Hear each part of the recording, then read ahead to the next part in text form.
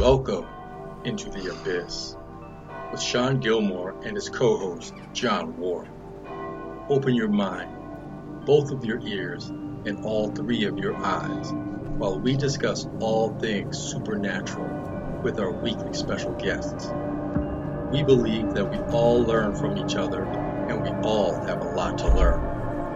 What will you learn today? Here are your hosts, Sean and John.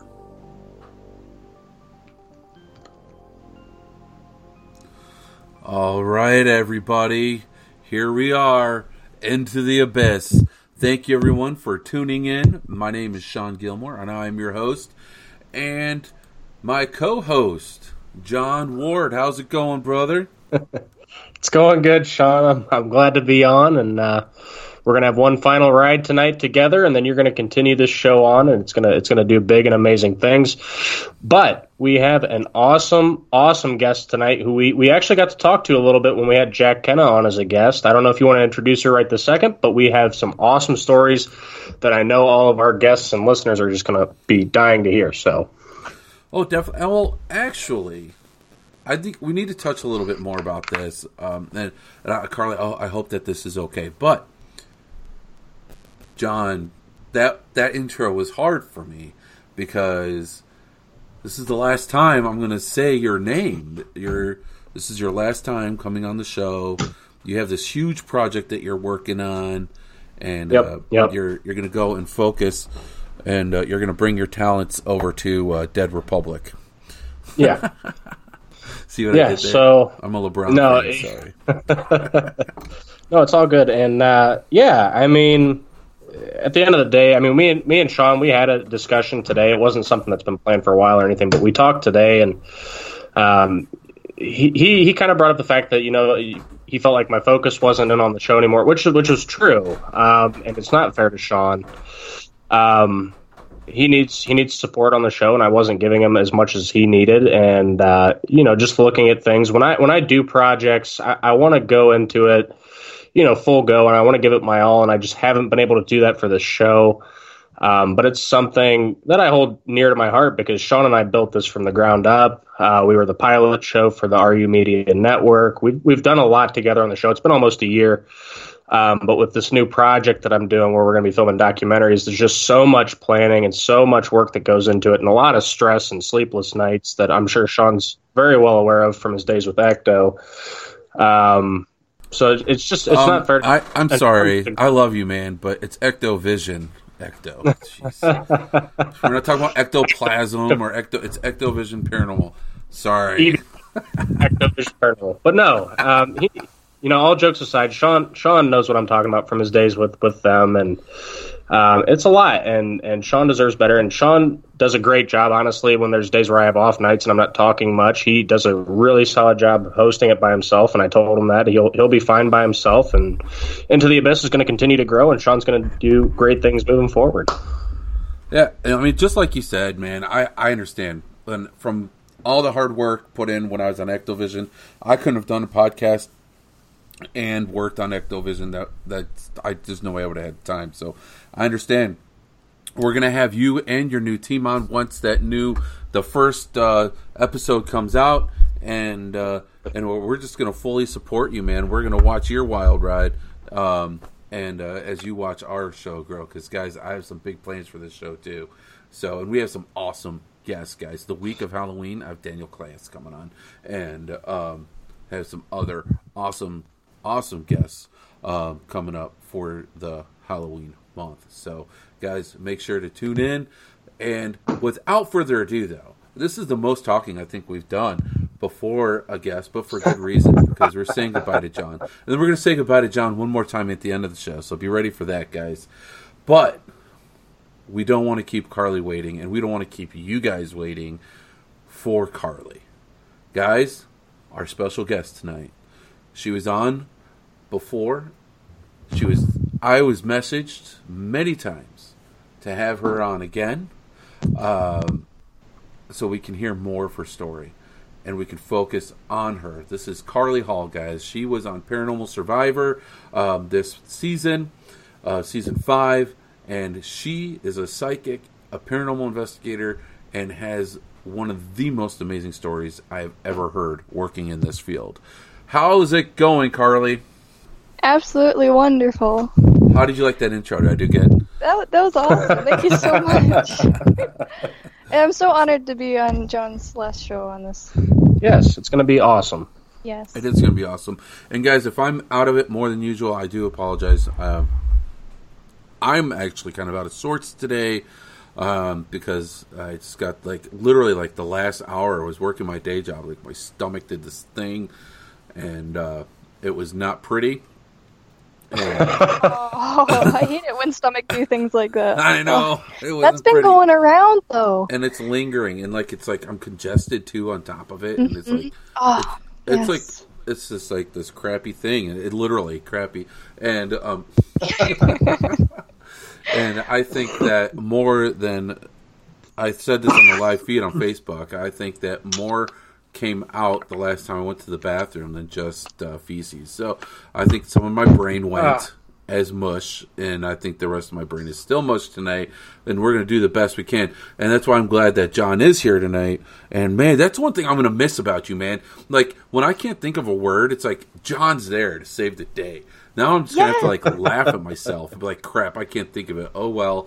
And well, I'm just going to bullshit until I can Google it or something. I don't know. But you'll have to text him. Text him. John, you listen to the show, man. Help you. Yeah, that happened the last show with Jack Henna that I was on. We ended up trying to get to John because we couldn't think of a name of a movie or something. Right. I remember. Yep. And wasn't it The Sixth Sense or something? Yes, it was. Everybody knows. Yeah. He even remembers the name of the movie that we were. I've got a mind like a steel trap. Yes.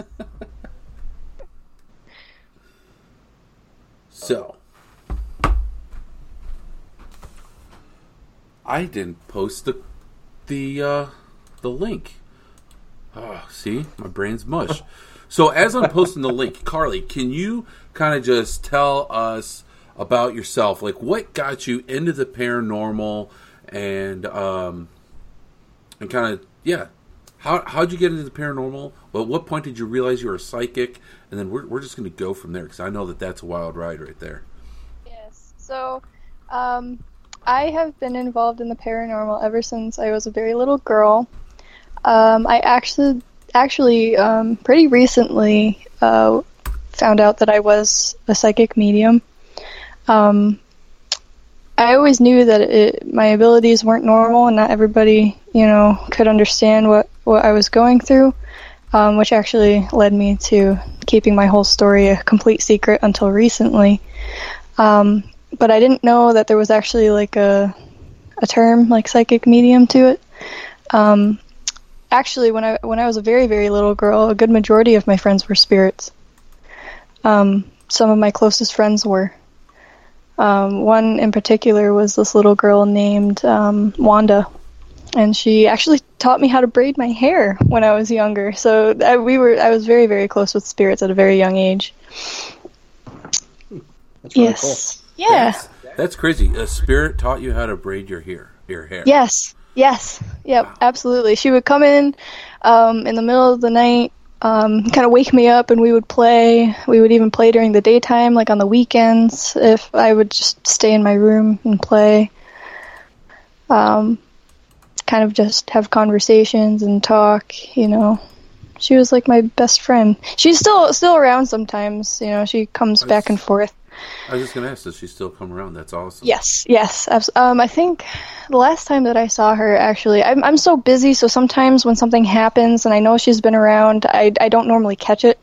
But the last time that I did actually notice she was around me was in my old apartment. I was taking a nap on a couch after doing some evidence review from the Hinsdale House investigation, and I put the blanket over my head, but just enough cracked open to breathe, and I heard footsteps coming down the stairs that sounded like a little kid, and I could tell just from sensing that it was her. I'm thinking please don't wake me up, because that's what she does whenever I take a nap or whenever I go to sleep. That's when she comes. And so I saw her actually come up to the couch, stand there, and I could tell she was probably thinking trying to wake me up, but I'm pretty sure she saw that I was super busy. I had like highlighters and my notebooks were everywhere. My laptop was like on the floor, and I'm sure she was like, I'm not going to bother her. And then she just kind of ran away and disappeared. So that was the last time I really heard of her. She usually comes in my dreams now. She likes to take jewelry and hide it from me, so that's how I know she's been around. Oh, wow. When I find jewelry in random places and stuff. That's crazy. See, what's crazy is, like, I could totally relate, like, but not, like, I'm not a psychic, but I'm an empath. And yes. I had no clue what an empath was. I had no clue that I was an empath. I had no clue what these experiences I was having my entire life meant and why I was having them. Yeah. And then I learned I was an empath. And I'm learning that it's a little bit more than that. I mean, here's a story I don't share too often. I've shared it with a couple people. So once when I would go to overnight camp, and I would go for a majority of the summer. It's like 4 weeks long. And back then, I was brought up in a Jewish family, and this was a Jewish overnight camp. And so the 4th of July was on Friday. And anyone that understands the Jewish faith, on Fridays, that's the Sabbath. And so since it was on the Sabbath, we weren't allowed to go see fireworks or do anything pertaining to the 4th of July. Which kind of like, as a kid, it was like a bummer, right? So instead, they have us do like this meditating thing. And so we're like meditating. And as we're doing this meditating thing, I get this feeling of just like something's wrong at home. Something is wrong at home. I don't know what it is. Something's wrong at home. And I got like really upset. And I didn't know what this feeling was. And so, but I wasn't homesick. But I told a counselor kind of like what was going on. And they're like, oh, you're just homesick. You're fine. I'm like, I'm not homesick. I don't want to go home. I'm having fun. But there's something wrong at home. I want to call home. And they wouldn't let me do it. Strict rules, which makes sense, right? Because we're there for a long time. And they don't want to make the homesickness worse. And so, anyways, they have me go and they have me sit on the side of this hill, and I'm all by myself at night, and I'm just like trying to figure out this feeling, and it just passed. I don't I like it, and so I went and I finished the meditation thing that they were doing, whatever, went on, enjoyed the rest of my summer camp experience, and then my mom came and picked me up driving my great-grandmother's car. I was like, oh. It hit me right there. It's like, that's what that was. Great-grandma died. And now that she had no history at this point, I mean, she was older, right? But I didn't know of any sicknesses or anything like that. There's no reason for this to pop in my head. I'm a kid, didn't have a lot of experience with death before, and it just like hit me. And so I'm sitting in the backseat of the car, just like dumbfounded, like holy crap. And then my mom took me into her bedroom, and I kind of finished her sentence for her. And I was like, oh, like I kind of knew. And she kind of looked at me. She wasn't really that surprised, though. And it was just like really weird. So my great-grandmother ended up passing away. She was completely alone. She was at her kitchen table the evening of the 4th of July. Wow. So, right. And I was away at summer camp, and somehow I knew it. That's crazy. Right? Yeah. So, and that's not the only time I've had experiences like that, but I had no clue what that meant. Like, I just thought, I don't know. No one ever gave me anything. And then I also had experiences when I was younger in the old condo, which is in Mike Rickseker's book. Why can't I think of John? What's the name of the book? Encounters with the Paranormal. Thank you. See, what am I going to do without you? Damn it! I keep like post-it notes. Like my home computer is going to look like my work computer with post-it notes everywhere because I can't think of anything. It's also in Volume 4, Sean. Yes, it's Volume 4 of Encounters with the Paranormal, and John has a story in it too. But spirits would take shit from me. It was always my favorite stuff. But I think that they did it to spite me. It wasn't like something fun like your spirit. So I don't know. I just want to say I could like relate. It turned into a really long story, but it's like it's crazy how you go through these experiences through your life not knowing what it is. Yeah. And then one day it's just someone shows you the light. You're like, holy crap, it all makes sense. Yes. And it's so fulfilling when you finally get the answers. And then you find people that you are comfortable to talk about it with, and then you learn even more. It's like it makes you feel so whole. Like it's like finding a whole separate section of yourself. It really is. And before that, I would go and I would drink quite a bit and party quite a bit. And then once I started my spiritual path, now I buy a 6-pack of beer and it sits in my fridge. I'll have one beer. I'll buy a 6-pack of beer for one beer, and then the rest of them will sit in my fridge for 6 months. Or it's really, I don't know. It really did. It lifted something from me, knowing and understanding that part, and I wasn't running from it anymore. Yes, absolutely. And then, very sadly, you do have the other side where people, they are overwhelmed by their senses and their abilities, and they turn to, alcohol and drugs. And actually, that happened with my family. My birth mother was a drug addict and an alcoholic. Most likely, probably due to her abilities being so overwhelming. But which is why I want to help people. I want to talk to people and be able to help them, find peace with their abilities and be able to learn how to shut it off at will. Because that's very, very hard to do, to learn. Right. It really is. For sure. Yes. Yeah. I'm still working on it myself. So am I. And actually, I'm learning that, like, not only am I, and it's so weird, like, I don't hear spirit, I don't see spirit often, but I can feel a message.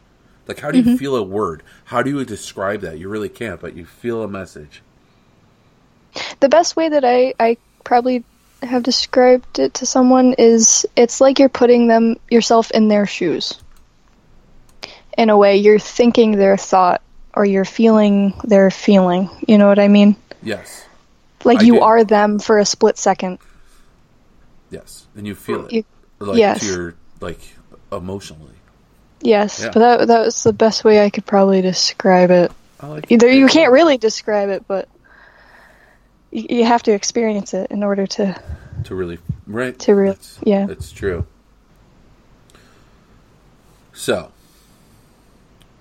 I want to hear, and I know everyone else, we want to hear about, like, your story. I watched your episode on Paranormal Survivor, and that's some wicked shit. Like, wow. Yeah. Like, I grew up with some crazy, terrifying things happen. Again, in the Encounters of the Paranormal, a lot of my experiences are there. I want to hear more about that. I want to understand more about that. I want to hear. So let's kind of start there. Like you were a young teenager, right? And you have like this negative entity. 2.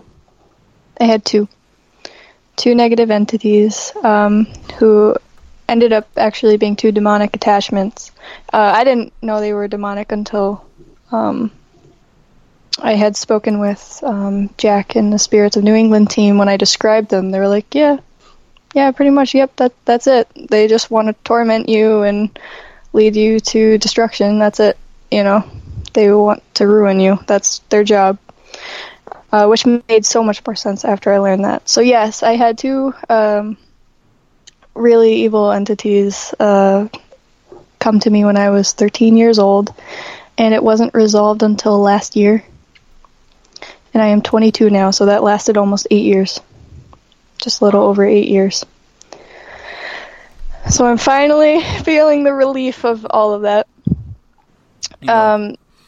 Again, relating to you, with my experiences and negative energy, the attachments that I had, mine didn't go away until I was pretty much almost, I think I was like 20, 28, 29. Wow.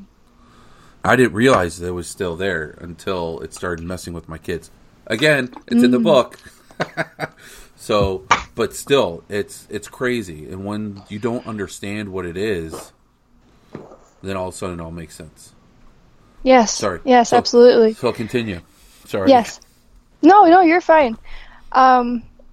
So, following the episode, which was crazy, it was 15 minutes that covered 8 years. It was really not even the tip of the iceberg, but they did a wonderful job with it. I was very happy with it. When I was 13 years old, it started out with a dream. I was at my local Sunday school, in my Sunday school building right outside the church, and my Wanda, my spirit best friend, she was like a guide. She came into the room and she looked really concerned, and she said, "Your grandfather's outside. He needs to speak with you." And my grandfather had actually just recently passed a few months prior, so I was really happy that I got to see him. I wish it was under better circumstances, but still I was glad to see that he was okay and he made it through to the other side okay. So I go outside and I give him a big hug, and he looks very concerned, and he said, "I really, really need to talk to you. You're in a lot of danger." I was like, "Oh." He said, "There are really bad things after you, and you need to use your abilities." And I'm like, at that point, I'm 13 years old. I'm like, what abilities? What are you talking about? Like, I have no idea. I had no clue. I was so confused. And he just turned me around. And this is what I absolutely loved about the episode, is that they got my attachments to a T. The only thing that was different was that they weren't zombies. They didn't act like zombies. They were, which actually probably would make it more terrifying because they were very intelligent. And they were like, they looked like Holocaust victims, you know. They were very skinny, skeletal, barely any skin to them. They had tattered, like, farmer's clothing, and they just stood there and smiled, like, with those big, huge, mouthy grins. It's like, oh, it was very disturbing. And he told me, you need to wake up. You know, they're going to hurt you. You need to wake up. And when I woke up, I felt a choking pressure on my neck. And I know it wasn't sleep paralysis because I was flailing in my bed. I was actually trying to physically get away. And I looked and I saw one of them at the end of my bed and the other one in the doorway of my room. And they were scratching me. I was getting bruises. And I don't really know how long it was, but they did eventually let go. I rolled out of bed and I was just in shock because I'm like, what the heck just happened? You know, I ran downstairs to tell my mom because it was morning time, and I don't even know if she believed me. She told me I hurt myself in my sleep. It was just a bad dream. It pretty much went downhill from there. The activity started out as like scratching on the walls and kind of random bangs and knocks, and then it turned into really bad nightmares where they would chase me. And then it would turn into waking up with scratches and waking up with bruises, and then it would turn into when I was awake, I would see them. They would just stand there smiling and laughing at me. They would push me. They would scratch me when I was awake. And then, this is like within a year and a half. I'm just quickly going through it. They actually managed to, when I was dreaming, I called it the hunting grounds. I would be in a place, it was a very run-down town with broken-down houses. It looked abandoned, but there were other people there. They didn't talk at all. They would barely even look at me, but you could tell that they were spirits. And then you would see these things in their actual real form, and it was terrifying. Like, they were literally monsters. I wouldn't be able to wake up until I found a portal or a doorway out of this place. And whatever injuries I sustained there, I woke up with. which was even more terrifying. And they sent me there pretty often towards the last year and a half. I started daydreaming during the day too, with these weird visions from them about like family members dying and stuff, and I would think that they would actually happen, but they didn't, thank God. So a year and a half into it, I decided, my high school life was really bad. I barely had any friends. My home life was just as worse. There was no positivity. There was no light. I had nothing positive to look forward to, and I'm like, you know what? I'm done. This is it. I can't take it anymore. I completely gave up. And so I set a date to end it. And about a week, maybe a little bit more than a week, I had another vivid dream where this guy came to me and he put his hand on my shoulder and he just said, "It's going to be okay."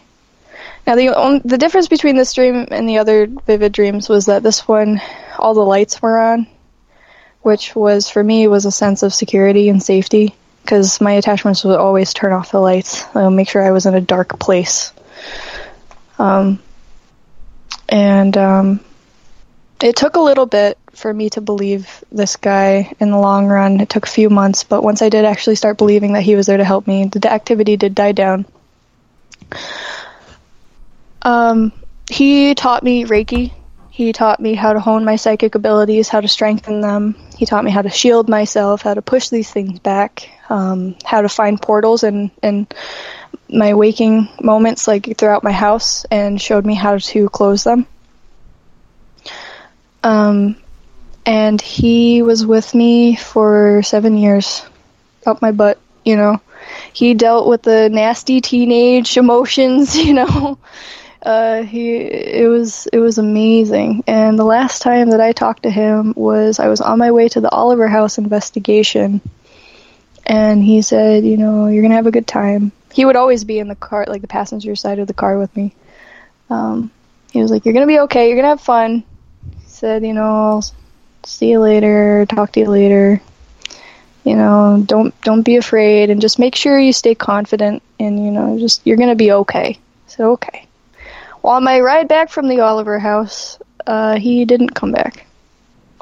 And he hasn't come back since. So, what I believe has happened is, since I'm with Jack and the paranormal team, I'm okay now.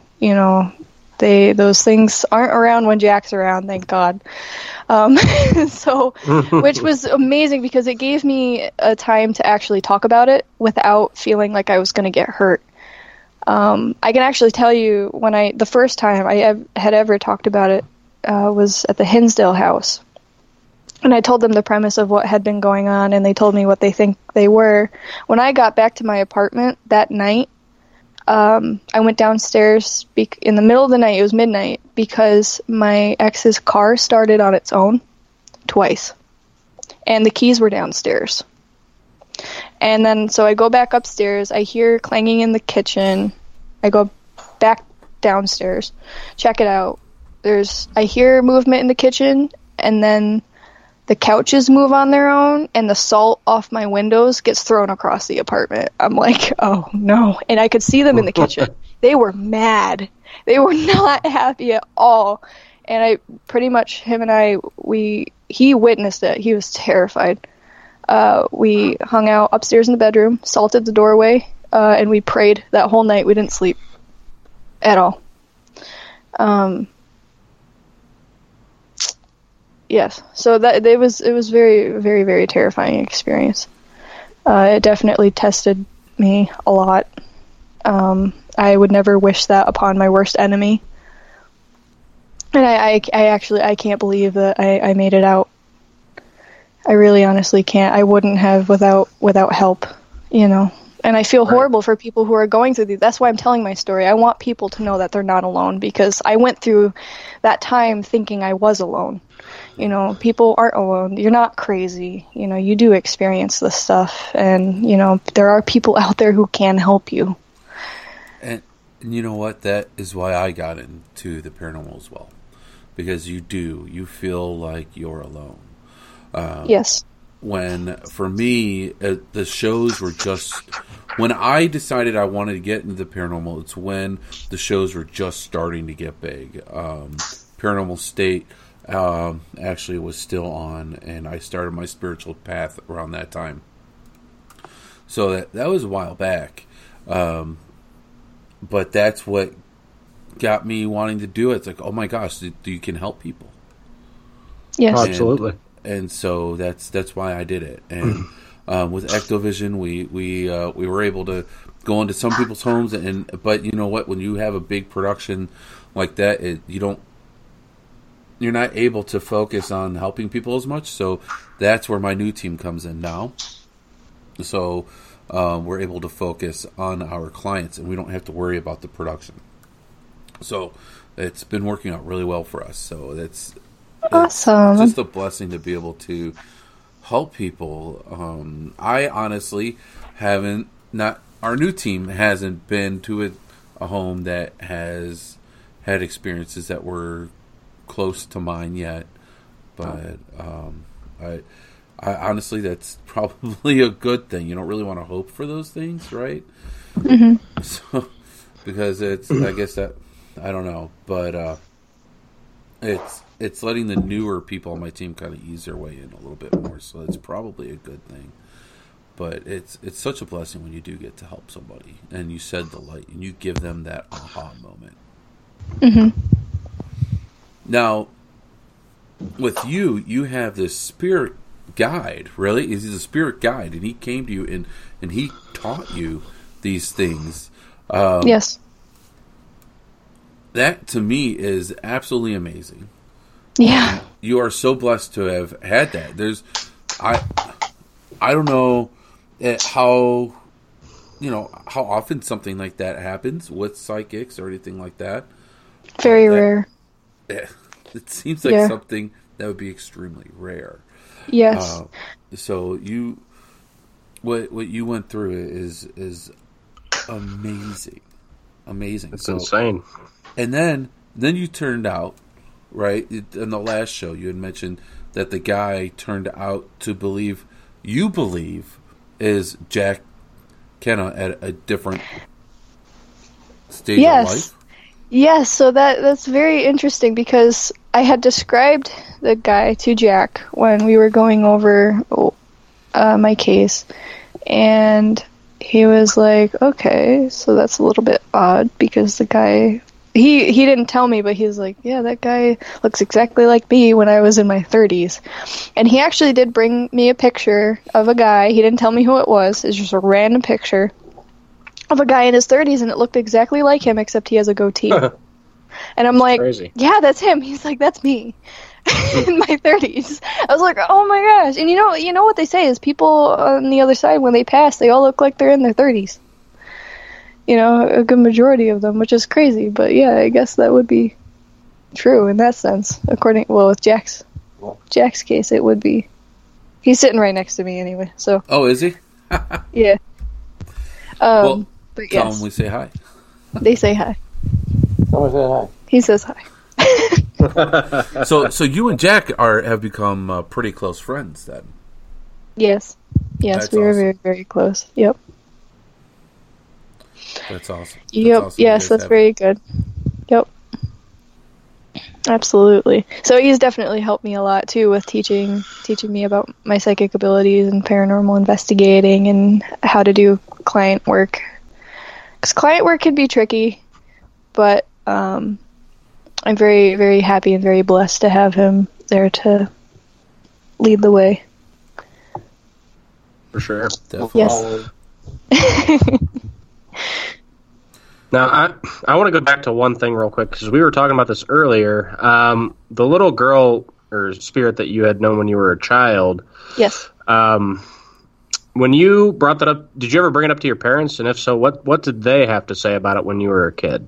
Yes. So actually, I ended up writing letters to her during the daytime that my mom had actually. I don't remember writing the letters, but she did have them.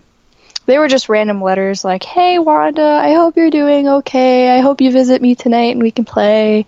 You know, she did actually end up having to come into my room at one point in the night because I was up so many times in the night that I was absolutely exhausted. And she had to be like, "Okay, here's some ground rules, Wanda. Okay, you know, you can't come in." You know, we did have to set some ground rules, which is when she actually started coming over in the daytime.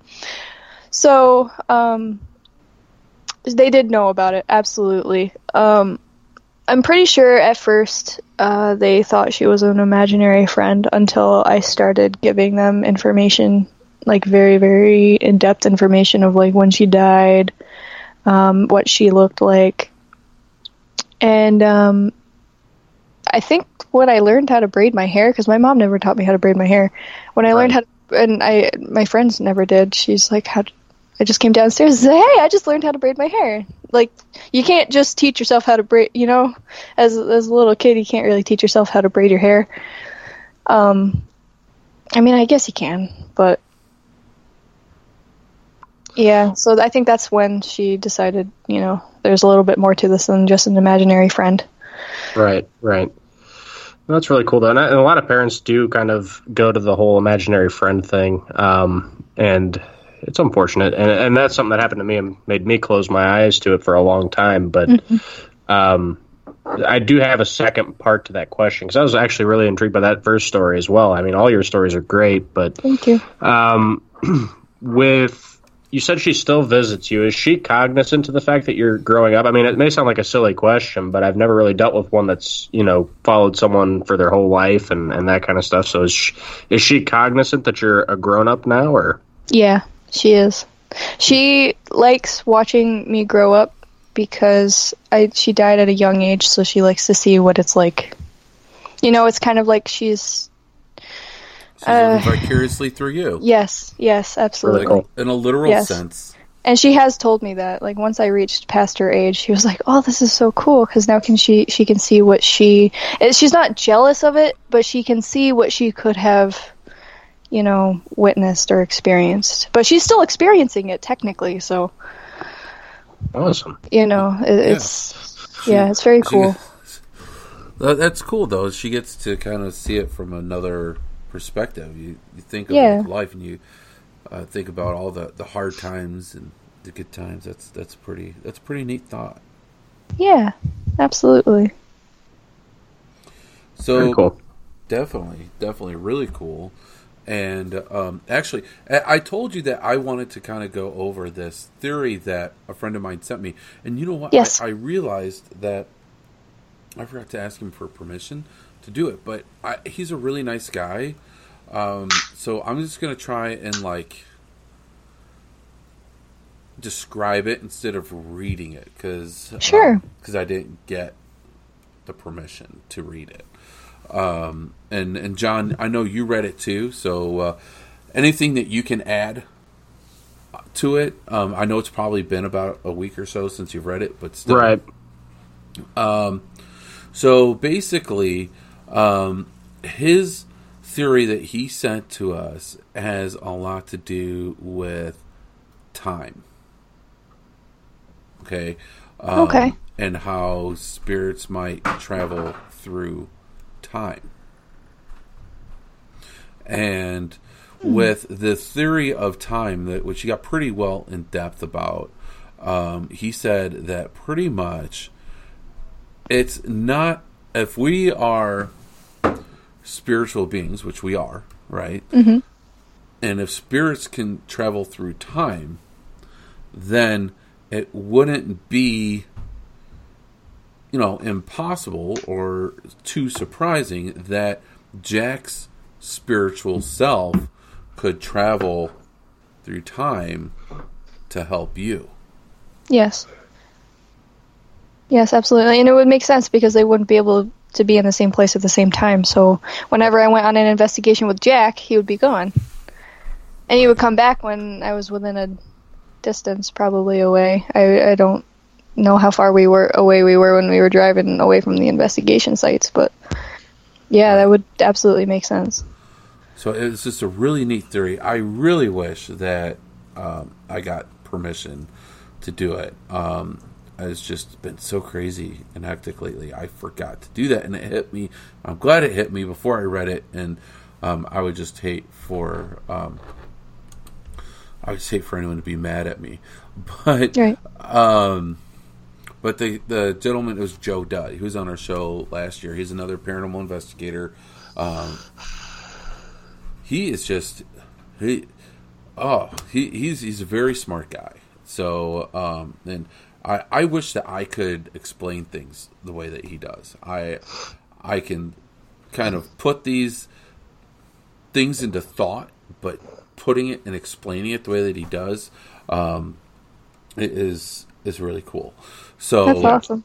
But so the idea of time, though, in the spirits traveling through time, and the idea of us spiritually traveling through time without even realizing it, because I mean, think about how much we don't know. Yeah. I mean, you guys obviously have a spiritual connection, Mm-hmm. and so that wouldn't be surprising. No, and the timeline actually really adds up because about the time that the attachments showed up or actually presented themselves, and the time when Jack actually got planted into the paranormal field was very, very close. And with the time that my guide showed up. So I think it would all have to do with the path that you take in life as well. Like that has to be put into the equation as well. Definitely. But yes, it is. There is a lot that we don't know. And I can't wait to learn more, because you always learn something new every day, especially in the paranormal field. So definitely, and especially as a psychic, I'm sure, and especially one with the abilities that you have. I mean, that's, to me, I'm still trying to wrap my brain about your experiences and how you have an actual spirit guide came and taught you how to shield and ground. I had to find other psychics and other like-minded people. Honestly, I learned a lot of things that just from my own research and through going. I found this Facebook group, and I found a woman, and she helped me out a lot, and people in that group helped me out a lot, and I was very lucky to have found them. And that's awesome. Yeah, and they actually helped me a lot when I had my back surgery. So it's like, but you need to have that when you have these gifts. You need to be able to shield. You need to be able to ground, and you need to know what it is, because especially when you're empathic. Yes. There's been times, because of the feelings that I've gotten throughout my life, like my dad passed away a couple years back, and we knew it was coming, and but I literally called him minutes before he passed away, and I got to say some last minutes. He lived in San Diego, California, and I'm in Ohio, so I couldn't be there. But I somehow I managed to call him right. Literally, he passed away when I was on the phone with him. So it's like, how do you describe things like this? And then there's times when you'll be at work, and then you just get this feeling of dread, this feeling of horrible, like someone just died, right? Yeah. Mm-hmm. And you feel it like it's yours. Yeah. You feel it so deeply. It's like, who just died? And now I'm going back and I'm thinking about all these other experiences that I've had. Like, holy crap, there's something wrong with someone in my family. So I'm calling everyone in my family, and everyone's okay. And I'm just like, holy crap, what the hell's going on? Why am I feeling this? Yeah. I'm an empath. Someone else at my work lost a family member, and I felt their emotions. And I mean, it's crazy. Until you realize that, and until you're able to shield and protect yourself, that's what it is. And you have to be able to recognize what's yours and what's not yours. It's such a path. And then not have someone to help you out. And you had a spirit guide teach you that. Yes. Yeah. I'm very, very blessed. You're here for a special reason. There's something very special about you. There's a reason why that spirit came to you and did that for you, and I can't wait to find out what it is. That's. I mean, it might. Who knows? I may never find out, but there's something. I'm telling you, there's something. 'Cause that's crazy. That's crazy, and that's awesome. It's been a fight, man. It really has been a fight. Oh, but now that I'm on the other side of it, I would go through it 1,000 times to be where I am today. You know, it's definitely is worth it. And the more you go through, and the more, this is what was something that my guide did tell me. He said, you know, I know things are very hard right now, but when you come to the other side of it, you are going to have scars to show. And those scars you're going to be proud of, and you should be proud of, because it will show people that you can do what you do. You know, and you'll be able to help people who are developing those same scars. You know, so that now coming onto the other side of it, I'm like, wow, he really was right. You know, being a teenager, I was like, you don't know what you're talking about. You know, but now I'm like, wow, you know, yeah, he really was right. I have so much more respect for my experience and everything that he had taught me. Absolutely, you know. Right on. And I can't wait. I absolutely can't wait for the journey that's ahead. Yeah, I don't know. I've had some pretty wicked visions and some pretty wicked dreams too. So I just couldn't. Oh man, I don't know. I don't know if I could wrap my head around that. Like that happening to me. Your experiences. Because I have trouble still when I see spirit, it still freaks me out, and I've been trying to work on that, and that's something that I'm going to be working on as part of my spiritual journey. Is when I see spirit, it freaks me out. Like if I'm like sleeping, like there's times when I'll get like a vision, like just in that stage when I'm just about to fall asleep, I'll get these visions. At that time, it doesn't freak me out, but if I'm on an investigation, I see a spirit or a face or something, it freaks me out. I don't know why. I really don't know why. I'm a paranormal investigator, but as soon as I see the spirit, I'm asking it to show itself to me. And then it does. I'm like, oh my fucking God, what just happened? I'm like freaking Zach Baggins, demons, oh my God. It's like crazy, right? I don't know. Yeah. I don't know. Why does it startle me so much when I actually see it? I don't know. That's what I'm trying to work on. Yes, and even it is scary though, because you know it's not normal; it's paranormal. You know, it's not an everyday thing. You know, you have to be jaded by it. That's from my beginning. I got scared from when my walls would scratch or when I would get scratched. I would be terrified. But then once I got used to it, then they would change their tactic. You know, they would. One thing that really freaked me out is when I was sleeping, I would cover my head with my covers. And they actually ended up, one of them coming underside my blankets and shooting up right towards my face. And so then I was like, do I sleep with my head under the covers? Do I sleep with my head out of the covers? Like, because they would pull my hair. It's like they change their tactics to make sure that you are constantly scared, you know. So it takes a lot to get used to that, though, you know, especially if you don't see it all the time, you know. It is very scary. You know what I did? I What? slept. I always had my bed in the corner of the room, and I would sleep close to the wall, looking at the wall. Yes, that was the only sense of security. Yeah, like having your back to the open side.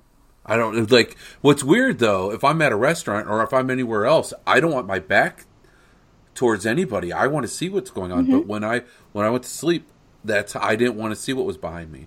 Yes. But yeah, I would always feel like there was something like hovering over me, watching me. Oh yeah. There was times I did see a shadow man a couple times. But that's what I would do. And even if I slept on the couch, I would sleep facing the back of the couch, so I couldn't see it because I felt it there. That was enough. And hiding under blankets didn't help. No, it doesn't. Which goes into shielding, because then you make that energetic barrier around yourself. You set the boundaries so that you don't feel it as strongly, and you can know that they can't reach you.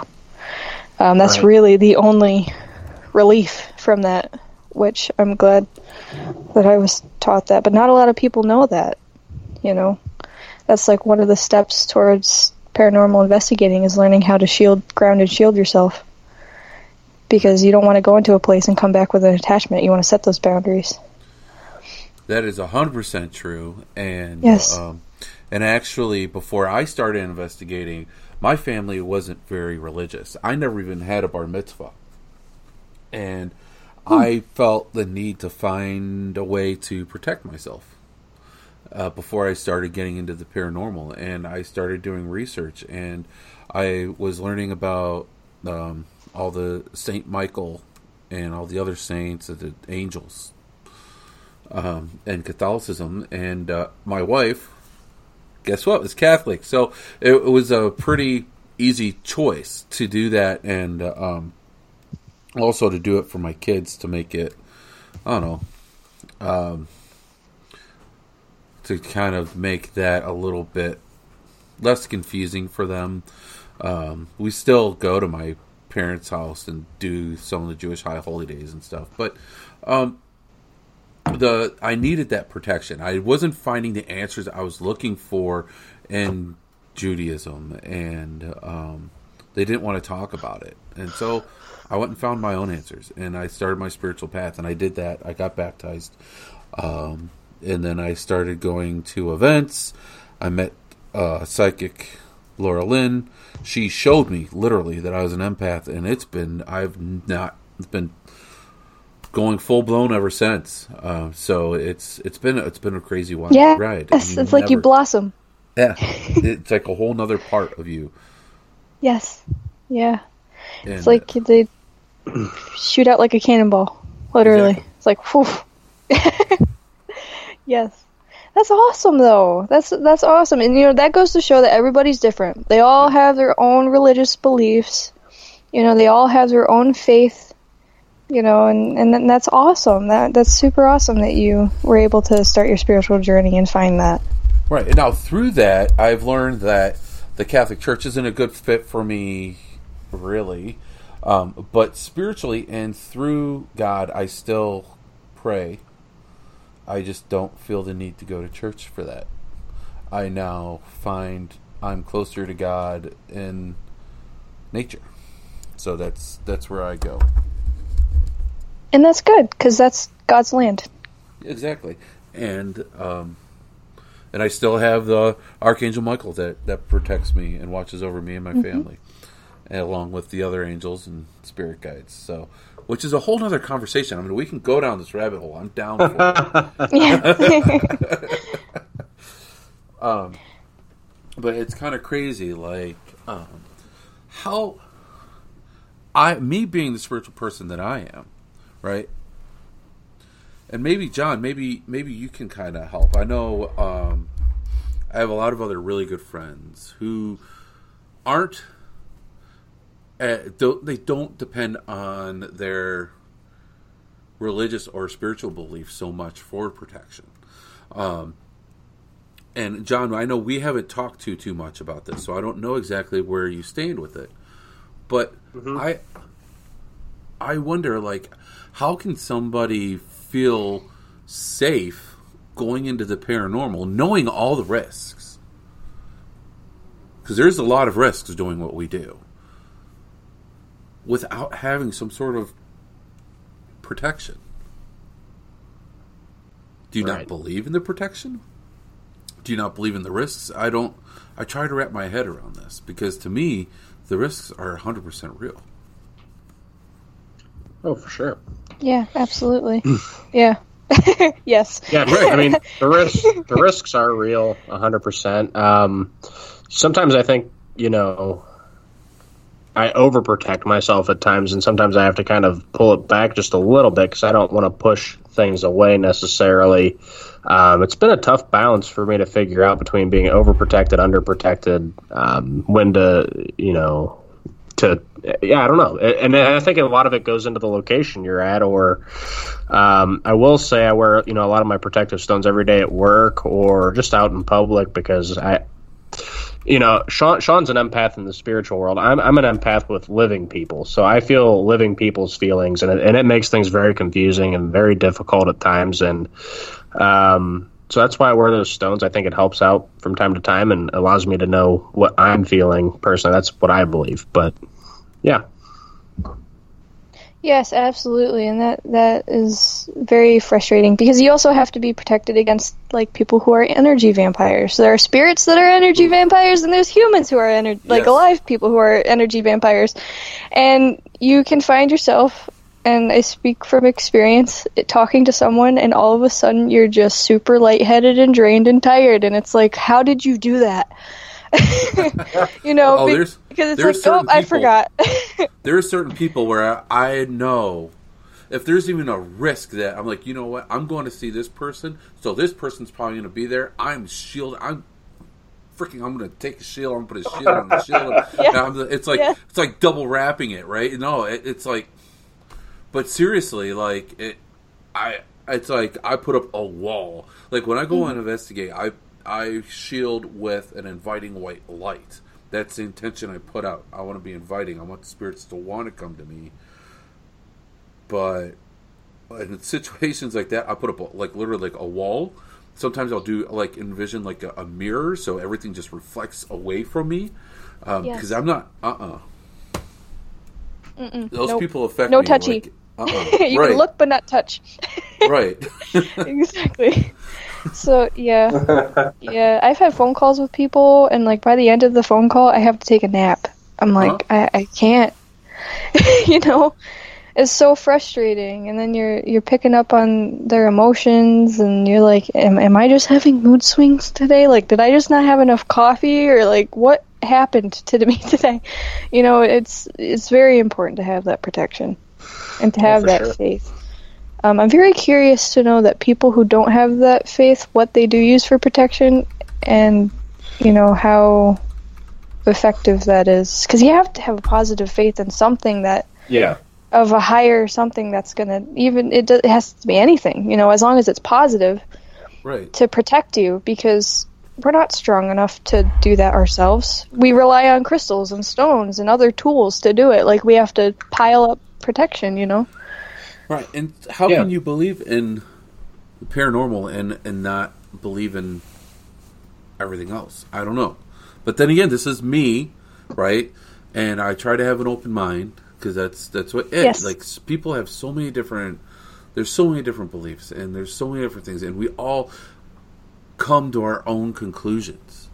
So, but to me, it's I don't know. Absolutely. I try, but I think that's also me being used to understand things by feeling, and so it's naturally I want to try and understand. Hey, so I don't know. So hey, if anyone in the chat, here we go. We have some chats here. We have some questions. What exactly is grounding and shielding? This is from Melvin. Great question. What exactly is grounding and shielding? Also, how is it done? Okay, well, you know what? I'll let you take this. Me? Mm-hmm. Okay. So, grounding and shielding. So first, grounding is taking your energy and centering it, and making sure that it moves smoothly throughout your body, and you are connected to the ground. You are centered, like a tree. You're rooted. You're stabilized. Shielding, you're putting up an energetic shield, from Star Trek. Shields up. A lot of people picture a lot of different things when it comes to grounding and shielding. There's a bunch of different techniques. Some people use the 4 elements as a shield, like fire, earth, water, air. Some people just envision white light or just an energetic shield. In order to do that, one great technique that I use. I actually have it on my phone that better explains it. I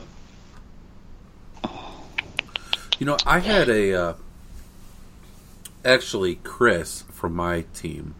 Man, does he have a way of explaining things too? He says that you take your energy from the earth and you kind of pull. He explained it just like how he said pulling the blanket over our heads didn't work. Yes. Well, he says when he tries to teach his kids, he tells them, envision that, like you're pulling the energy over your head like it's the blanket, and that's what's protecting you. And so I don't know. I thought that was a kind of a neat explanation too. Yes. But you're surrounding yourself with white light and positive energy, and you're making it with the intentions of not allowing any negative energy in. Did I say that right? Absolutely, yes. One example that my guide taught me was when I was in bed to picture myself in a coffin of metal and to keep layering it. So there's multiple layers to kind of make sure that I feel safe and secure, because you have to feel safe and secure. Absolutely. Definitely. Well, and that's one of the most important things too, because when you think about it, if you're mentally and psychologically strong, that's how you're able to protect yourself. Any of these stories that you hear, obviously some are stretched truths, like things you see in movies where these possessions and stuff happen, but at the root cause of anything that those rumors start with is because they weren't mentally or psychologically strong enough to combat it. So when you're able to shield and you get good at it and you focus really hard on it, that really does help. Yes, absolutely. And that goes with paranormal investigating for client investigations as well. If you have a strong mind and believe that the people can help you, they can help you. But if you believe that they can't help you, that completely disarms them. Well, there's no faith. They have to be willing to take our advice too. It's so frustrating. I had one client, I had to literally say, we've been here multiple times, and there's only so much we can do. You need to take ownership of this too. And they just wanted us to do everything. I can't take ownership of your space. Mm-hmm. So, and I tried explaining it that way. And some people, it's hard. It's so hard, and it's so disappointing when it's just like these people are scared, and it's right. They every right to be scared, but you have to be able to stand up. And you have to face it. Face it, right. You can't just we're not exterminators, right? We can't go in there and spray our bug spray and have the varmints be gone. It doesn't work that way. Right. It's not like Ghostbusters with the lasers. Like, we can't just zap them up and move on, Although that would be really, really cool to be able to store them in a box like that. That would be so cool. Yeah, I would like that too. Yes, it would make it so much easier. Like Jack says, we can't have a magic wand and wave it and make it go away. Like, you have to help us. We can guide you, we can give you the tools, you can lead the horse to water, but you can't make it drink. They have to do it, Absolutely. I agree. But yes, grounding and shielding is a huge part of that. You have to learn how to ground and shield. And when you go into someone's home, right, you don't know what you're walking into as an investigator. So you've got to make sure that you have your guard up and you are grounded and you are shielding. And if you need the help from... Actually, you know what? Scratch that. Even if you're going to a known haunted location and you're doing an investigation, you need to be ready because anything is possible. There's places... things can change in a heartbeat. Mm-hmm. Yeah. So. And you don't know who's going to be there and what kind of attachments they have. Attachments can jump. Exactly. They look for the weakest link. Right. Or who was there the night before, right? And there's so many things that could come into play. Yes. For sure. I had that's one of the reasons why I think grounding is so important too, is because, if you don't for me, I like when I ground, I go out to, my uncle's burial site and I just stand at the cemetery, close my eyes and just, vision clearing my head out. But the biggest thing for me with grounding is if you go into these investigations and you bring your work life, or if you have home life stress or anything like that, spirits can pick up on that and they can feed off that, and it can be a dangerous situation. So that's why it's important to ground and get your head clear before you go into one of these locations, or, just in general. Mm-hmm. And even if you have like something huge going on in your life, even take a step back from the paranormal, because that could be, the end all do all. They look for that stuff. So if you're going through a huge life change, maybe it's time to just step back, take a break, focus on that stuff, and come back, because that's just safer. Absolutely. Because you have no choice but to bring that stuff with you. Yep. For sure. Yep. And then, Sean, it sounded like you had a story about one of the clients you were going to visit there. Oh, no, I was just going to say, I had one client that she was a nurse, and for some reason, these spirits were following her home from work, and it's like, so that was a really hard case, because it's like, how do you teach her not to bring these spirits home? So but she actually was open and willing, so that worked. That's good. That a happy ending. And so that's awesome. So she does what we do after investigations. If you didn't come here with me, you're not welcome. You belong here. That type of spiel. So, and that's worked for her. I haven't heard back from her in the years since I've been there, but no news is good news. Exactly. That's good. Yes, that's how I take it. That's very hard too with like nurses and people in the medical field, because they are naturally empathic. They care about their patients. They connect with their patients. You're open, so open. Right. That's very tough to have to learn how to juggle both. Oh, for sure. So it's so cool. It's awesome that you have taken your terrifying experience and you've turned it into something so great, so positive. And you're a nurse yourself, aren't you? I am an OR tech. I work in the OR. I set up the tables, I set up the equipment, and I pass the instruments, retract during surgery, and help clean up afterwards. Yeah, so it's very cool. I've seen a lot of cool stuff. I imagine. I used to work at a big trauma hospital, and I saw a lot of stuff there. And I was on the evening shift too, so I got a lot of gunshot wounds, car accidents, domestic violence cases, just horrible, horrible stuff. And I have to tell you that it's so different when you're experiencing death to feel it on an energetic level. It's absolutely crazy, and it's a very unique experience. And I ended up having to leave because I just couldn't. I'm not that kind of person that can take that. I work at a bone and joint center now, so I do like carpal tunnels and fracture fixes, and no more emergency trauma cases in the middle of the night. Right.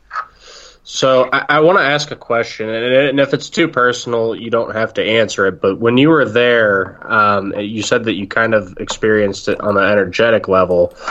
There's theory out there now. Scientists are actually trying to find a way to research it, but they found out that, obviously we're made up of energy, and they can actually, when a person passes away, they can sense the energy leaving, but they don't know where it goes. Have you ever been able to sense where the energy goes when that happened, or? No. All I can say is that, like, during the case, it'll just start gradually getting very, very heavy. Like, you're underwater, almost. Like a very humid room. But, oh, wow. But there's also, it can be kind of overwhelming and kind of a sense of panic, but there's also an overwhelming sense of peace with it. Like, it's very strange. I can't really describe it. But so, would it almost feel like drowning, almost? And the reason I'm asking this is because back when I was in the EMT class in college, my EMT professor, who spent a long time as a paramedic and firefighter, he said that actually drowning is one of the I guess, most soothing ways to die. And it's very peaceful and relaxing from what he says. I don't know whether that's true, but would that be something to compare it to? Yes, actually, because when my dad had passed, he actually told me that he felt like he was drowning. I have actually talked to his spirit, and he said that he felt like he thought he was drowning. That's interesting. Like Yeah. you're gasping for air?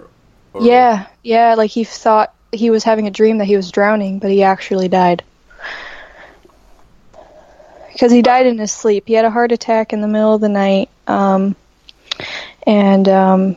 by the time we figured that out, it was too late. But yes, later on, he did tell me that he felt like he was drowning. And my mom did go to another psychic medium and confirm that. So, because I think she was a little skeptic of my abilities. I think that's actually when she believed that I did actually have abilities. But yes, he did say he had a dream that he was drowning, and then it was all white, and then he was out of his body and just very confused. And I could feel the confusion when I was there. I knew that. It was like, what the heck just happened? And, you can't really believe it. But yes, drowning is a very good analogy. And you can kind of feel it in the room. It's just very heavy. And I don't know if it was because I had a surgical gown on and a mask, because those can get kind of hot, especially with the OR lights. If I just had like kind of a hard time breathing, I don't know if it was because I was picking that up. But yeah, I would say that drowning would be a good analogy. It's really interesting stuff. Yes, Crazy. Absolutely. Yes. So, since you're a psychic and you obviously bring your abilities to investigations, do you ever give readings? Only on client investigations. I sometimes with events, if it's like pertinent information, it's just my abilities. I pick up on a lot of things. I can't really pinpoint who it is, and with events and stuff, I don't know who that belongs to. We were at an event over in Palmyra, and I was picking up on a guy named Eric, and he was. I could describe him. He looked like literally he was a mechanic. That's who he was. That's exactly how he looked like. And there was also another woman there who belonged on the property and was tied to the event, but I was seeing her, but at the same time I was also seeing someone wiping black ink or oil on their apron or on a shirt or something. It ended up being tied to Eric instead of the woman, but I had thought it was tied to the woman, so I still have to work on the details of my psychic abilities, like getting more accurate. But for client investigations, since it's more one-on-one and there's not really a lot of people in the area, I'm able to give a more accurate reading. But yes, I don't go around and do psychic readings. I just leave that for investigations. I respect that. But do you ever if you're ever somewhere and you just get something, do you ever go up to people? And I've seen psychics do this, and it's very uncomfortable. But do you ever say, "I just got a message. This is going to be really weird, but blah blah blah blah." Do you ever do that? No, because even I have had messages come to me in public, but I feel like that's not the place for it because they're not sat down and prepared for it. Right. You know what I mean? It's not the appropriate place and time to do that. They should be... I don't want to bombard into someone's... Because what if they don't want the person who's with them to know about that? And you don't know what you're diving into.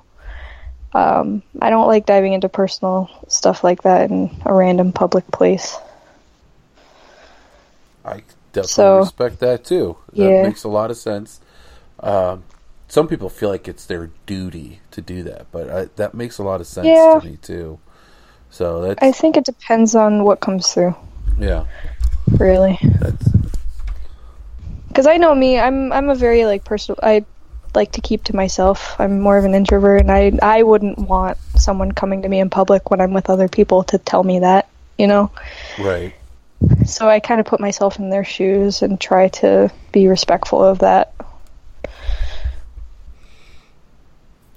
That's and definitely though. That's because everyone's got their space, and when you're not ready for something like that, yeah, it could just totally throw you off, and it can absolutely throw off your entire day, depending on what it is. I mean, even if it's good news, but it's like, how did she know that? That could seriously, that could really, if you're not used to something like that, that can really stick with you and make you, Yeah. So if it's not something that you're open to.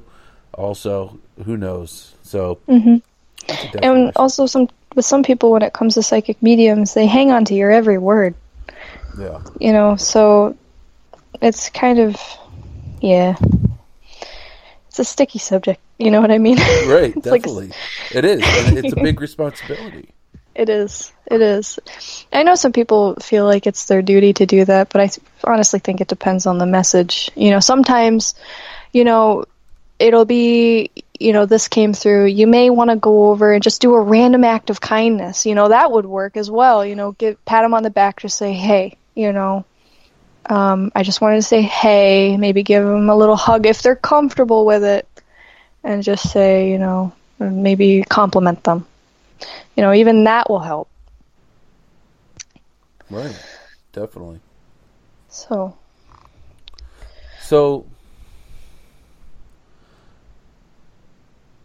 if you were to meet a younger you, let's say you were to meet you and your experiences were just starting, what advice would you give yourself? Oh, that's a good question. I would give myself stand your ground and keep your head up. Because I had the worst time just hiding within myself. And really, that's one of the most dangerous things that you can do. Because once you get inside your head, especially with demonic attachments, they get inside your head, and they make you feel horrible about yourself. And you don't know what thoughts are yours. You look for any place to hide, and you become secluded. I would say stand your ground, keep your head up, and don't lose hope. Yep. Love it. One of the best advice that my guide gave me was, no matter how horrible you're feeling, always wake up in the morning, look in the mirror, and smile. And even if you don't feel happy, do it anyway, because eventually, later on, you're going to start feeling happy and you won't know why, but that's why. And I did that. I did wake up in the morning, made sure the first thing I did was smile, even before my coffee, and that's very hard to do. I am horrible in the morning, and Jack can attest to that. I am very grumpy. They call me hangry. You get grunts, and that's pretty much it. Yeah, I'm not a morning person either, so not at all. But that's good for paranormal investigators because it's more of an evening job anyway. Right, so you can stay up at night. That's true. I'll be tired all day, but then at night I get the second wind. Yes, exactly. It's like you just woke up. Yeah. It is. Yep. It is. And I've been sick for the past couple hours, but I guarantee you we're going to get off this podcast. I'm going to go upstairs. I'm going to make some soup, and then I'm going to watch some TV, and then I'm going to be up until 1 o'clock in the morning because I'm a dumbass. And that's the way it is every day. Like, if I go to bed early, let's say I go to bed like a normal person at like 7 or 8 o'clock at night or 9 o'clock, I'll wake up at midnight, then I'm up till 4. Yeah. That's just, I don't know. That's but it's like, a lot of it came from me not wanting to go to sleep when I was younger. I've always been a night owl, and I think that a lot of it was from me not wanting to go to sleep. I was exactly like that too. I never took naps. I hated midday naps. Now I cherish them, but I hated midday naps when I was younger. So we have another question for you in the chat. Yes. do you believe that spirits can only be human, angel, demonic, or do you feel like there are other type of spiritual beings out there that we don't quite know how to classify? Example, being like a fae, ETs, elementals. Yes, Spirits. absolutely. And that, again, is from Melvin. Mm-hmm. I agree. I do agree as well. We've had cases with elementals as well. A big difference with that is that they won't really directly hurt you. They're just upset. You know, they don't really like humans because we destroy the land. So they kind of annoy you, and they do things to kind of scare you, but they can't directly really hurt you. They can definitely disrupt you very much. But I'd say the best way to appease them would be like offerings, like fruit, vegetables, even beer helps as well. If you lay a plate or an offering outside and you say, "This is for you, you know, I hope we can be at peace and make amends, you know, and apologize," especially like if you've done renovations on the land, like cut a bunch of trees down, they're definitely going to be upset with that because that's their home. You know, they were made to guard the earth.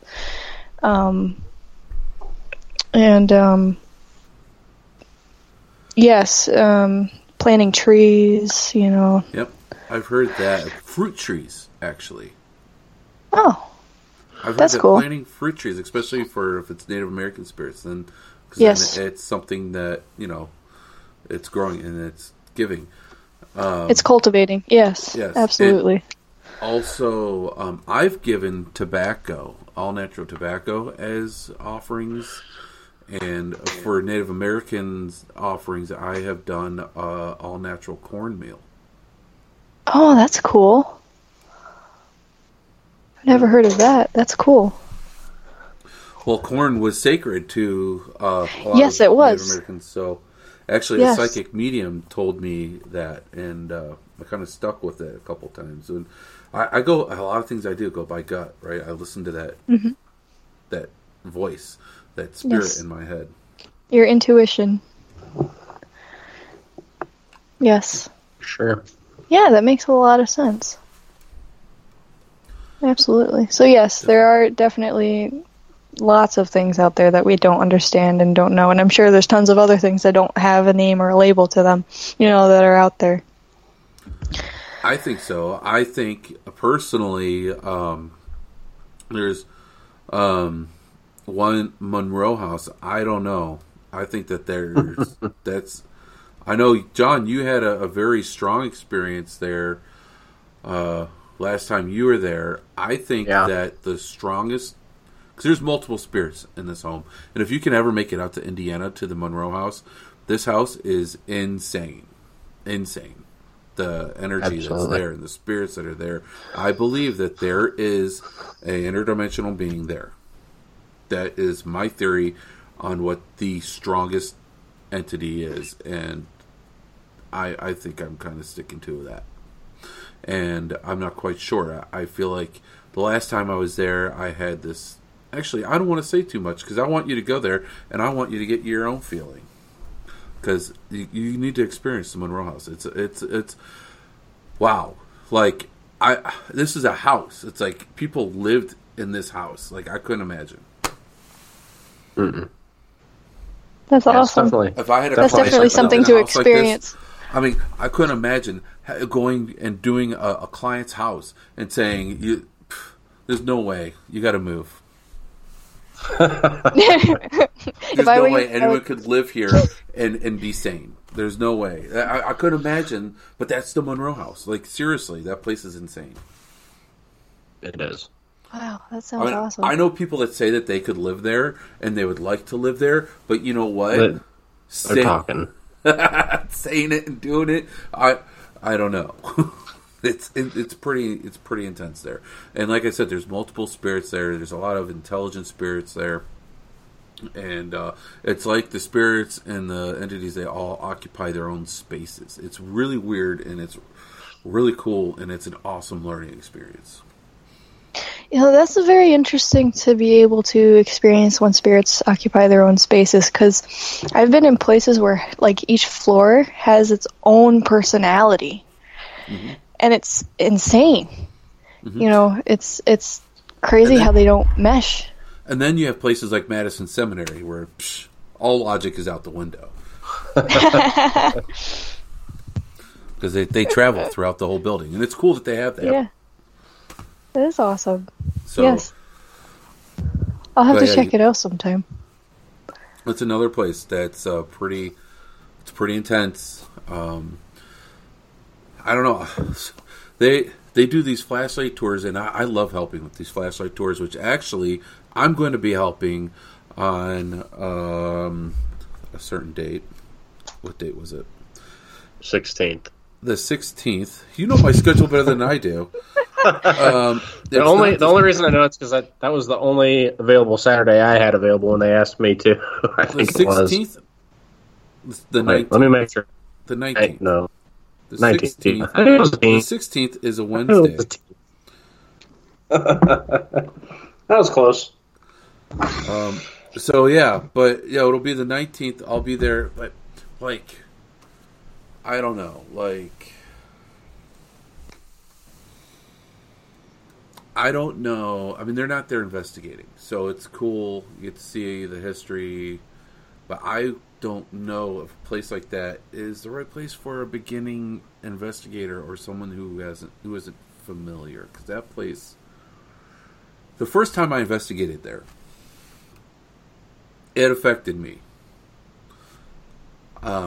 I found myself getting very agitated, and by the end of the night, I was angry, and that negative energy came with me. The following Monday at work, actually, following Monday on the way to work, my brand new alternator, literally brand new, just a couple weeks old, alternator blew out.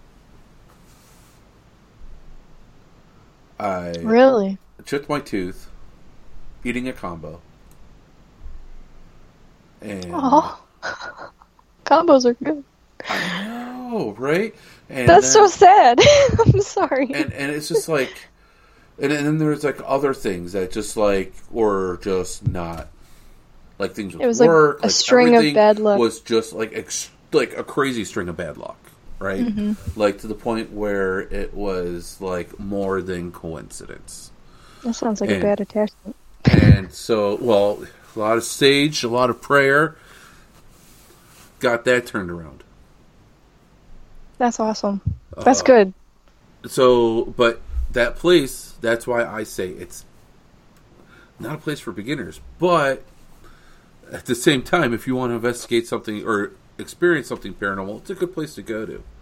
Oh, my buddy Chris from my team, OMPR, he says there are elementals at Hinsdale in the woods. Yes.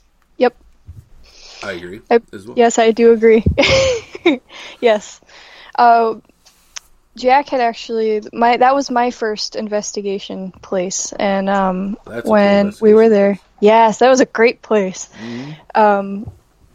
Jack had actually caught really good audio of scratching in the trees that really doesn't sound like just tree branches scratching, or it sounds like actual claws or a knife scratching a tree. And the crazy part is that not everybody heard it. There was only a couple people in the group who actually did hear it. And it was loud enough that it actually hurt my ears when I was listening to the audio, and I don't listen to it on full blast. But yeah, that's on Native American lands, isn't it? I believe Native American burial ground? I don't know I don't know if they know what exactly. I know that the area has a lot of Native American history. Definitely, I mean, it's mountains. I'm sure that they would go there for hunting. I don't know exactly. I'd have to look. And actually, Dan will be on the show. Yes. Absolutely. For the Halloween special, the owner of the Hinsdale House. It's going to be awesome. Yes. Daniel's awesome. And Amber My team co-founder and I, we were at the Hinsdale house. We were sitting. The team was. We were with Ectovision at the time. They were investigating and filming inside the house, and it was just Amber and I outside. We were by the campfire, and we looked up at the path, and we both saw this creature. This creature looked like a man crouching, like with his knees bent, hands on his knees, crouching. But it had like a deer, like face, big wide eyes and horns. Wow. I had no clue what it was. I went into straight. I told you when I see stuff, I freak out, right? So I went into straight like survivor mode. Like this is like, okay, my Cub Scouts, all my training from camping and all the other stuff, outdoors activities that I love to do. Like this, it all came to me, and I grabbed 2 large sticks. And I just started yelling as loud as I could while waving these sticks in the air, trying to make myself look big and loud and scary to them, right? Oh my gosh. So this thing, it got up and it left. But kind of like Carla's like, what the heck is this guy doing? It kind of swooped away and made no noise when it did that. Wow, that's cool. It was just watching us. I had no clue what it was, but I was there. It was solid. It was a creature. Like, what the heck was this thing? Like, I didn't know if it was a bear, but I didn't know. I was taking chances. I told you what my theory is on what that might have been, Sean. I think that might have been a Wendigo, to be honest with you. Yes. Yeah, that is what they look like. That's one of the descriptions. Could have been. Very well could have been. Now, they do have the, what is the creature? What do they call it? At the Hinsdale house.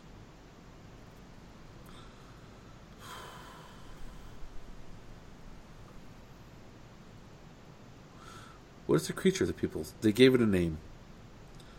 Did they? Not sure.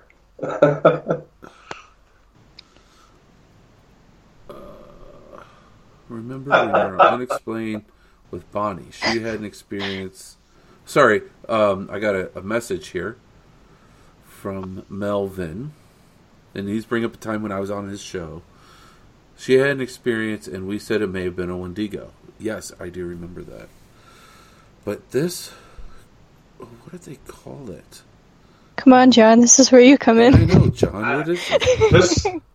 This is something I didn't partake in, so I don't know what Sean's talking about. Where is that? I know there's something nasty in the basement, but I'm going to be honest with you. I don't know about this other thing that you're thinking of. I had more experiences outside than I did inside, personally. But that's where I feel most connected. And that place is beautiful. Like, there's a beautiful pond. You have the woods up above the hill. I mean, this place is beautiful. Oh, my gosh. It really is. And, and they're doing so much work to the house. The house is beautiful now. I need to go back so I can see it. Actually, Mike Ricksecker is there investigating probably now as we speak. He's a friend of ours. That's awesome. I know. I'm totally jealous. Now I want to know. I'll be going back October 5th and 6th. Oh, yeah? I'm super excited about it. I can't wait. I love the Hinsdale house. So are you going there for like an investigation or? Yeah, we have an event over there. Yes. So that's a very, very crazy week. Wednesday is the first day of Jack's paranormal classes. And then Thursday to Friday, he's in Florida. He flies down Thursday, flies back Friday. I pick him up. Then we head over to the Sci-Fi Horror Con. And then right after the Sci-Fi Horror Con, we head over to Hinsdale for Saturday and Sunday. So the poor guy is going to be from Wednesday to Sunday. It's going to be super busy. Yeah, yep. The paranormal events and stuff will do that. They'll get you so busy. But that's good. That's a good thing. That Yes. means that people want to see you guys and talk to you guys. Absolutely. And get to know you guys. And hopefully sell some books and things and stuff. Yes. Yes, that's good. We had a lot of activity outside at the Hinsdale house too. One actually that was not paranormal related, which I find absolutely hilarious. I'm not so sure about What did you say? that. I'm not so sure about that. Oh, okay, never mind. Anyway, so we're going down the long road past the house, and just a group of us. I think there was maybe like 7 people. And we thought we heard whistling. So we stop, and someone whistles back, and then we get a whistle in return, and we're like, oh my gosh, there's a spirit whistling at us. And we were so excited, and it happened a couple more times, and then pitch black, okay? This guy comes walking out of the woods with a backpack, no flashlight, just walks down the road to the end of the road and gets picked up by a truck and gets driven away. What? But we were like, we were so That's excited. We weird. thought it was paranormal. Yeah, so the weird, Ghost right? Radar, the whole time, the Ghost Radar for Jack's cell phone, he has this app called the Ghost Radar app, and it pretty much is for people who don't know what it is, it's like it has like a sonar screen on it, and it shows energy blips, and it brings up words.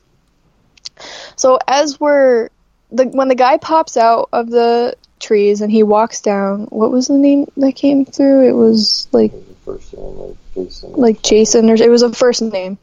So we were like, oh, let's just say it's Jason. We were like, oh, that must have been Jason then. So he gets to the end of the road, and the Ghost Radar says like party or something, and we're like, okay, he's probably heading over to a party. So It's a truck. yep, and then it said truck, and the guy got picked up by a pickup truck and went away in a pickup truck. We're like, oh my gosh, it's predicting. The spirits are predicting what this guy's doing. It was awesome. So yeah, I guess that was semi-paranormal related. Yeah, it was very, very cool. That was my favorite experience at the Hinsdale house.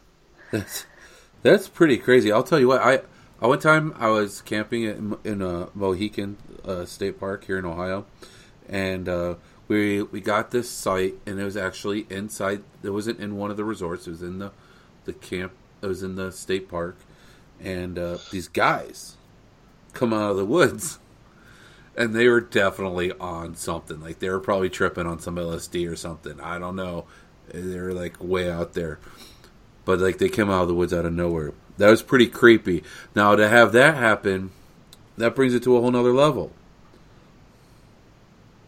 So, Oh, for sure. Yeah, now, yeah. one of my first experiences at the Hinsdale house, and of course, no cameras were running.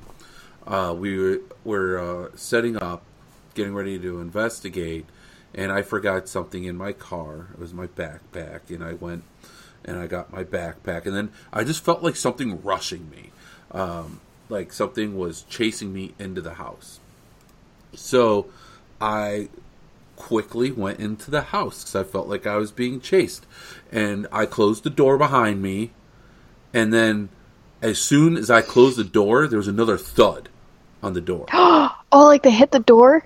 Something, yeah. Oh, that's so cool. Of course the cameras weren't running. That would have been like a really cool horror scene of like running Right? away from the bad guy. Right? Oh, that's so cool. Wow. Yeah, I can tell you that's pretty freaky. I did have that happen with my attachments at my home. They would bang on the doors. They actually cracked one of my bedroom doors. Oh, wow. Cracked the ceiling, cracked a window. So yeah, when you shut the door and you set that protection and you feel the thud, it's like kind of scary but also satisfying at the same time because you're like, aha, you can't get in here, you know? Right. So guys, I'm kind of like going through here, and I'm like going through Google and Facebook, and I'm trying to find the name of this creature. I can't find it, but it came to me. Pugwudgie. Okay, good. Your inner Google. Right? Yes. Pugwudgie is what they called it, I think. Oh, yeah. I've heard of that. Yeah. The Pugwudgie. But the pictures that they show of this Pugwudgie are a lot cuter than what I saw. Oh, So I don't that sounds like a dog breed mix. Well, Jeff Fent, I think, is one of the first people to have shared evidence of it, and as far as I know of, anyways. But it's a very similar type creature, but I think the way that they describe it is a lot smaller than what I saw. Because what I saw was definitely it was big. It was like man size, I don't know. It was scary. Yeah. Yeah. So, I don't know. But yeah, I thought of it, guys, on my own. It only took me 20 minutes. Hey, that's okay. I'm glad you thought of it. Man, that is a strange creature. I'm looking at it right now. Yeah. Hmm. And so, with that, so you guys have these events coming up. Do you have anything else that's kind of coming up that you'd like to talk about? Yeah, sure. So this weekend we're heading over to the it's the Capitol Theater over in Pennsylvania, and then in Chambersburg, Pennsylvania. And then October is our busy month because Jack starts his classes that week, and then we have the Hinsdale House the first weekend. Then we're at the Central Paranormal Convention the next weekend in Pennsylvania. And then that pretty much ends it for October in my calendar. I don't know what Jack has on his until Halloween. But yeah, there's lots of stuff coming up. Oh, there's always Halloween is always for us investigators. It's always a busy time for us. For sure. Me, I try to help with the Kent stage. I'll be doing that. They do a ghost walk, so I'll be herding the people along from we walk to different areas of Kent State University, and we get these little history ghost stories of different homes, businesses, and areas of Kent. And then I'm also going to be doing the same thing kind of for the, I just found this out, the Cuyahoga Falls, which is a town over from where I live. Their historical society is doing ghost walks, so we're going to help them with that. So it's turning out to be a pretty busy thing for events for us. Usually for us it's investigations, because during Halloween everybody's house seems to be haunted. This year seems to be more about helping other locations and things, which I am perfectly happy to do. I'm happy to help the historical societies and the Kent Stage and Madison Seminary. I'm more than happy to help them out. So it's gonna be fun. It's gonna be a lot of fun. Awesome. And then I get to take the kids trick or treating too. Yay, that's always fun. I miss that. I'm in a single apartment, so underneath a strip mall, so people won't know that there's an apartment up ahead, so I can get a candy bowl, but I'm really the only trick-or-treater here. So I can enjoy Halloween. But I do have a question for you. Do you find that people contact you more during the Halloween time because it gets busier? People that's the easiest time? Usually, yes.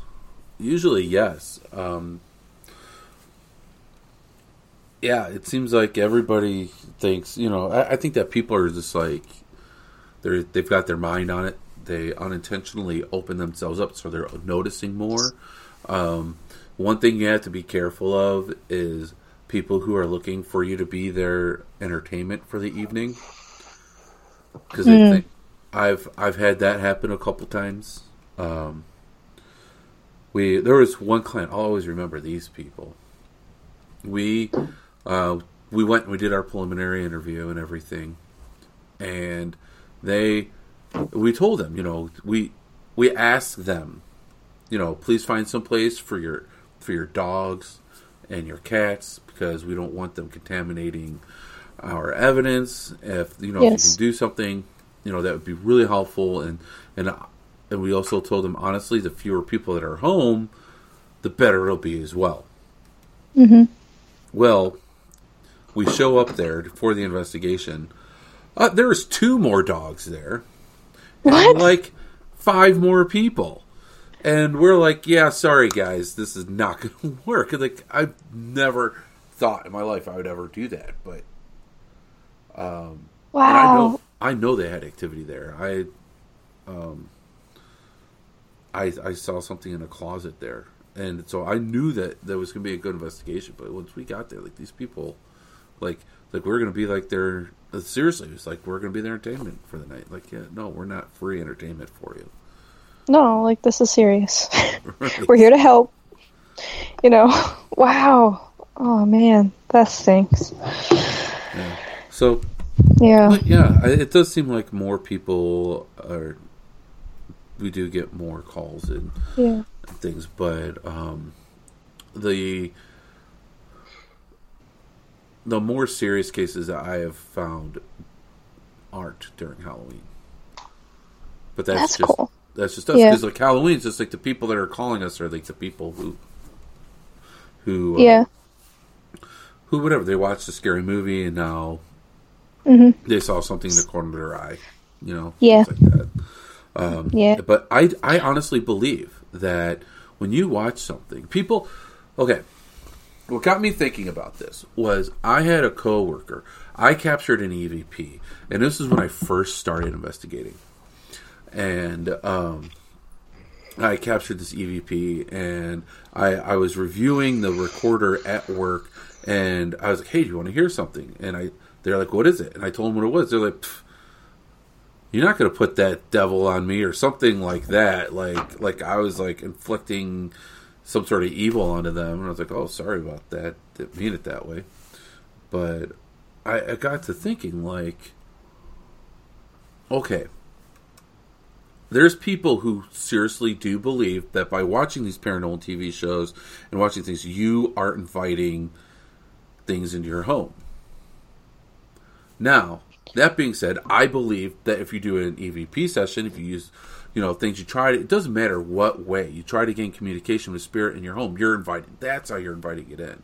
I don't care if it's with the Ouija board, with the EVP recorder, or with dowsing rods. That's how you're inviting it in. That's my opinion. Right.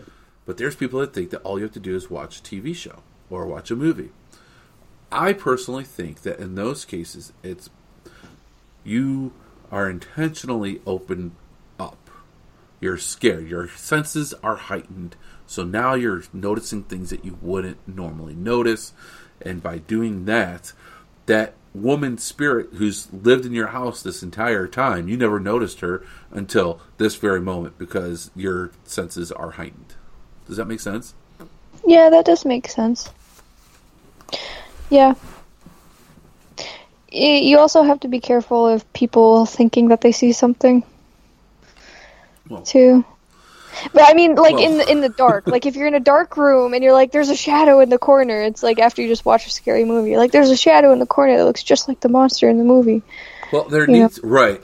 Well, there are people like that. Right? I think most teams that do home investigations, they have an interview process. And the thing is that you are going to get some people who aren't genuine. Some people may not all be there in their heads. Some people may have some negative intentions for you. I mean, so you have to be really careful, and it's really hard. And so the risk that we take in opening ourselves up to whatever spirit might be in their home, because we go into these homes not knowing what's going on, and people aren't always going to tell you. These people could have just done a seance a week before and be like, "Oh my gosh, our house is haunted. We don't know why." Totally forget in quotations to tell you that they did a seance a week ago and they summoned, I don't know, whatever. They summoned some sort of demon, or at least they tried to, right? So now they have a negative entity in their home. And then never ended the session. So you have an open portal.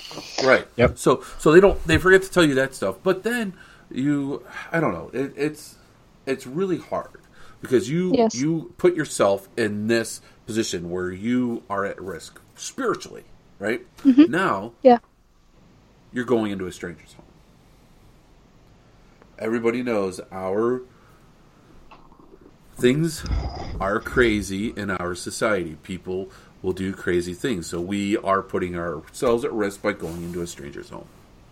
Yes. So we have to have a way to limit that risk as much as humanly possible. Yes. For our end, we have a 13-page form that people fill out, which we can get a pretty good gauge on what's going on. I mean, you don't know exactly what's going on until you get into the client's home, but we can, people who really, really need the help will fill that form out in like 30 minutes. Right. And people who don't, who just want us to come over for entertainment or for other reasons, won't take the time to fill out the 13-page form. But that seems to work, and then you have the interview process in the beginning, like the initial, like, small little investigation and the interview, and then maybe I'll do like a Reiki session to kind of clear attachments and to kind of clear and energize the client if there's something going on. So that also puts a risk because you're draining your energy, you're using your energy to help cleanse the client, but you're also confronting their attachments and trying to get rid of them. So you do this at what point of the investigation? The first meeting, if need be. Really?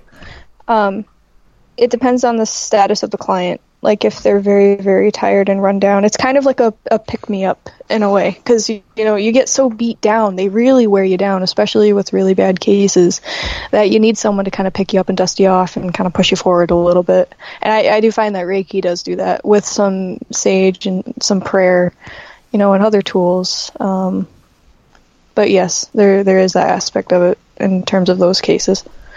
See, when we do cleansings and things, well, I don't do Reiki. And we actually don't have a Reiki master on our team. Now I want one. But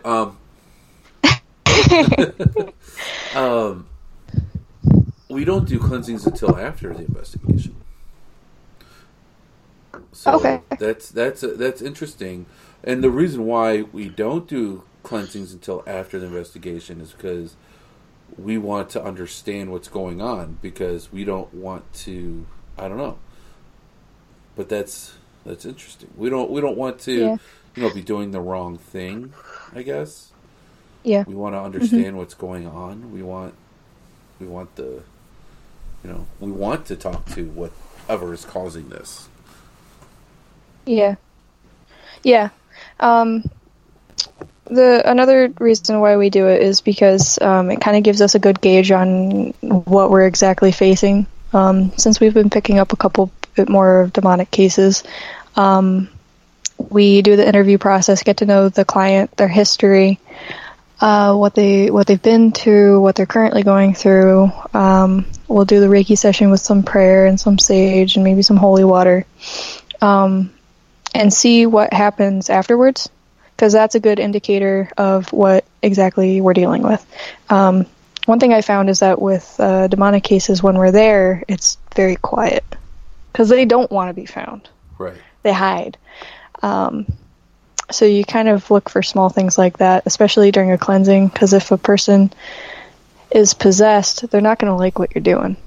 Or if they're kind of in the late stages of possession, you'll be able to kind of see it. But I do find that every team has their own techniques. Right. Right. So, honestly, we don't get, I don't know. For me to call something demonic, it's got to be, I don't know. It's very serious. We do not mention the word until we are absolutely certain that is what we are dealing with. And then we pull in other, like, teams and other people who are more experts in the field to, like, kind of help us. We take it very, very seriously. And a lot of it kind of has to do with the client's past, because if you have, like, trauma that you've never dealt with or a really, really bad past that they have said that they dealt with but really actually repressed, that really attracts them. And then you could have someone in the household have used a Ouija board without anyone knowing. that actually happened. We had clients with a rough past. Their child ended up using a Ouija board app on their phone and called in something very, very, very, very bad. We actually had to contact Michelle Durocher, who's also on Haunted Case Files and Paranormal Survivor, to help us with that case. So it takes a lot to call a case a demonic case. There's a lot of factors that have to go into it, because then you're also comparing. There's a very fine and very thin line between mental illness and the paranormal field. And demonics are attracted to those with mental illness as well. Yeah. So it's very hard to determine a case demonic or not. But we do take it very, very seriously. There has to be something. Like, we are 100% certain it's demonic for us to call it that. Right. Right. Actually, my experiences from my book, they were definitely things that were brought on from my sister and her friend using the Ouija board. Now, with that being said, the Ouija board, in my personal opinion, and correct me if you think I'm wrong, I don't see a big difference in using the Ouija board between doing the Ouija board, dowsing rods, pendulums, or doing an EVP session, or asking a spirit to light up a REM pod. All of it, you're asking for spirit interaction. I think the difference is your intentions. Yep. Yeah. Yes, I agree. And if you don't understand, you're opening yourself up to a whole world of who knows what. Mm-hmm. And that's when people get in trouble. And, if you do that in your own home, that's your sacred space. That's your home. You do not want to invite those types of things in your home. You want to set your intentions very seriously and stand your ground. Because they will look for any doorway. Yep. Anything that they can find to come in. And that happened with me with my attachments, because I was 13 years old. I barely had any faith. I'm pretty sure we picked it up from my birth mother. I had just met her before I had seen these things. And I was very open and very vulnerable, and I really didn't care. I got invited to a friend's house it was a sleepover party. And I think how they were able to attach to me was because they had done a Ouija board session, and I was stuck in a closet with a candle crying because I was trying to stop them, because I understood, you shouldn't be doing that without proper technique and proper protection, but they wouldn't listen. And I was the scared little girl with no faith in the closet, and I was the weakest link. But you don't even have to be in the session. You don't even have to be involved. You can just be sitting there on the property, anywhere nearby. Yep. You could use anything. You could use a feather. You could use yourself. Trying to channel spirits, and it ends up not being the spirit that you think you're channeling. There's this game that my kids were playing in elementary school. Johnny, I don't know, but they you take a pencil and you balance the pencil, and it's supposed to give you yes or no answers, but I don't know. Huh. Well, it's what are you guys doing? You are not to do that, and definitely not in our house. And they don't. My kids, I haven't really introduced them too much into the paranormal. Because it's just, this is a door that I think that you should choose to open. Yeah. Charlie, that's it. Thank you, Melvin.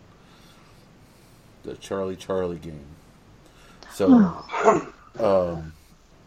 so I had to give them a quick lesson on why I didn't want them doing that, because they don't understand the intentions and what can happen without clear intentions. Yes. And that's how you easily become prey to that. Yeah. And by doing something like that, you're opening that door. And it's your intentions. Your intention is yo, we're talking to this demon named Charlie, and this demon named Charlie's gonna come and give us yes or no answers. Oh yeah, they'll give you answers. Whatever you want to hear, they will tell you. Yeah. Just to make you happy, to get some more communication through. Yep. You want to call me Charlie? Call me whatever you want. I don't care. Yes. I have many names. You can call me anything. Right. Yeah. Whatever you want. I will give you whatever you want. Yep. Yeah, but yeah, your home, I agree. Your home is your sacred spot. That's your safe space. That's my safe space. I've done a few things outside my home, like outside my backyard, but not inside my house. I've done one EVP session. Well, we did like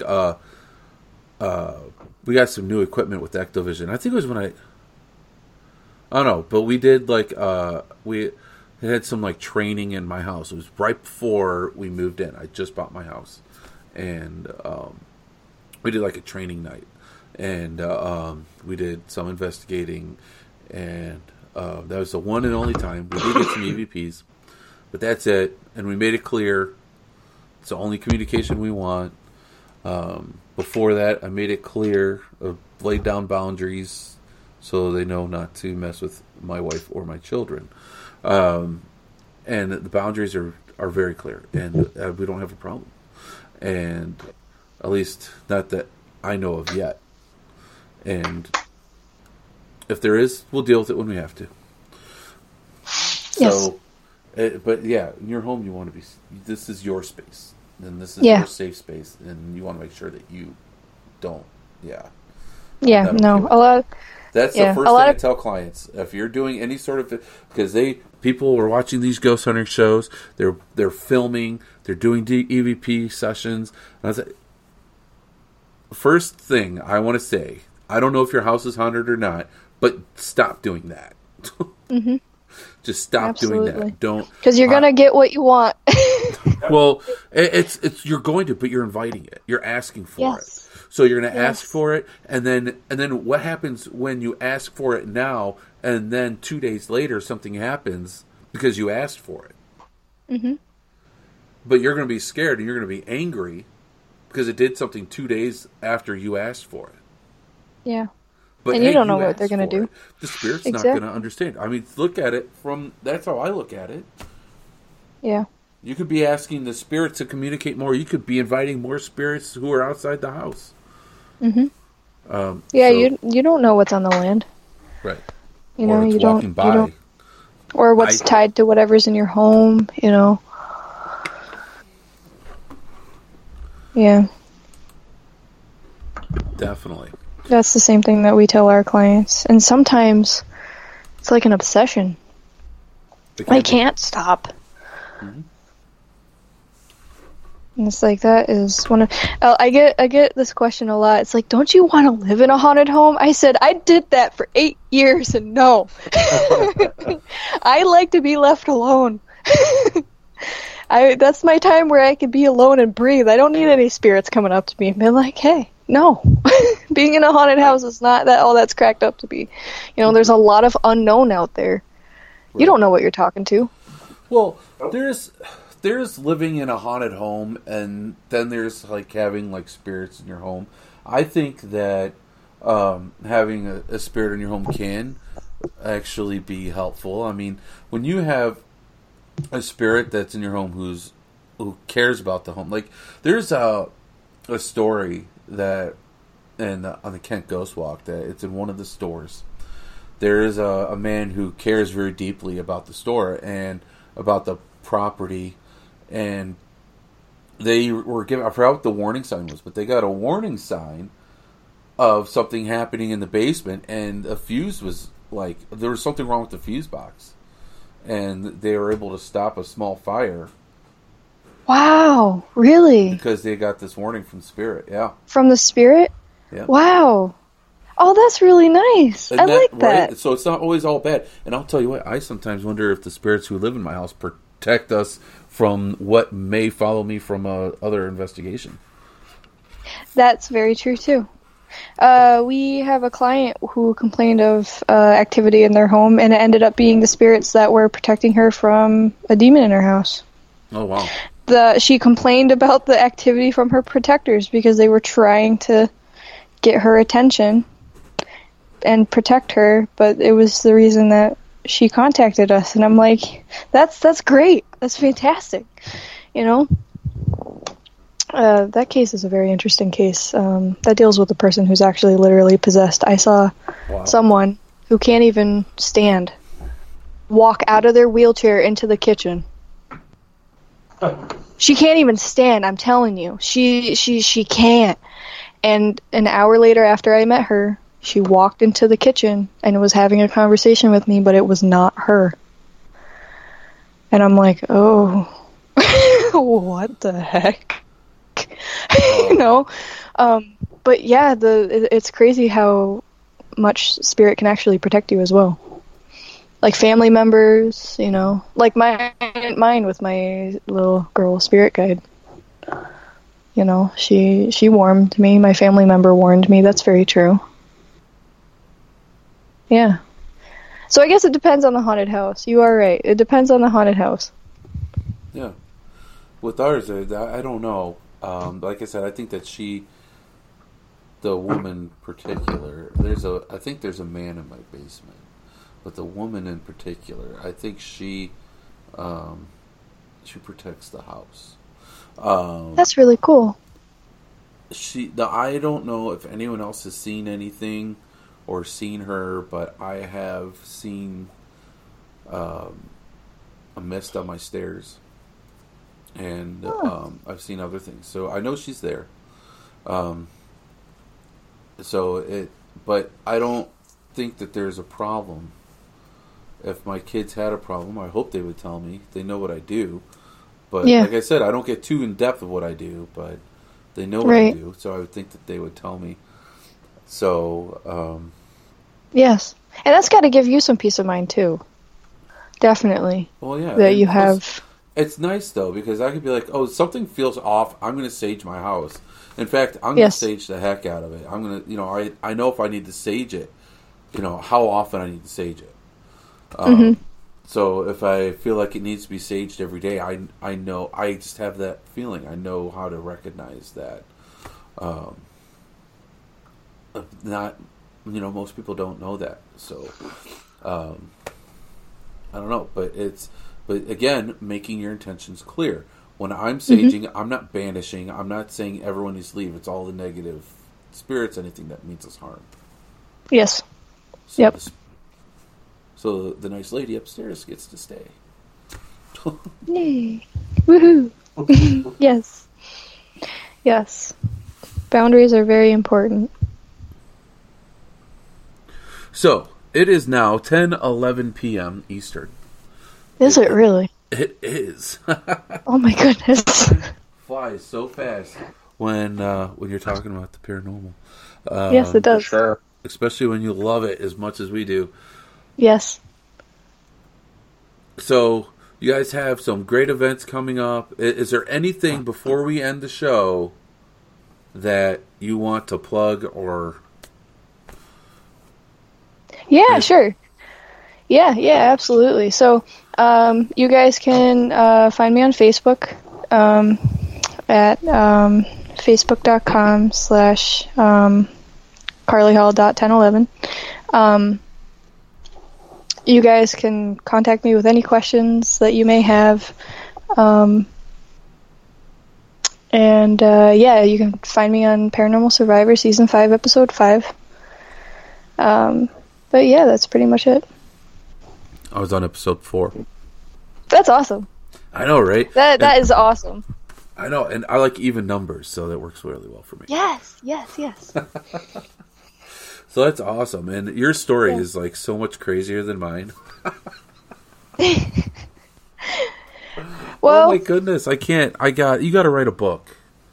Actually, yes, we are. Jack will be writing a book about my story. Okay. Because there's so much. There's absolutely so much that happened within the 8 years, and memories keep popping up. Yeah. like different dreams that I've had and different experiences, different sayings that my guide had said that are the same as Jack's.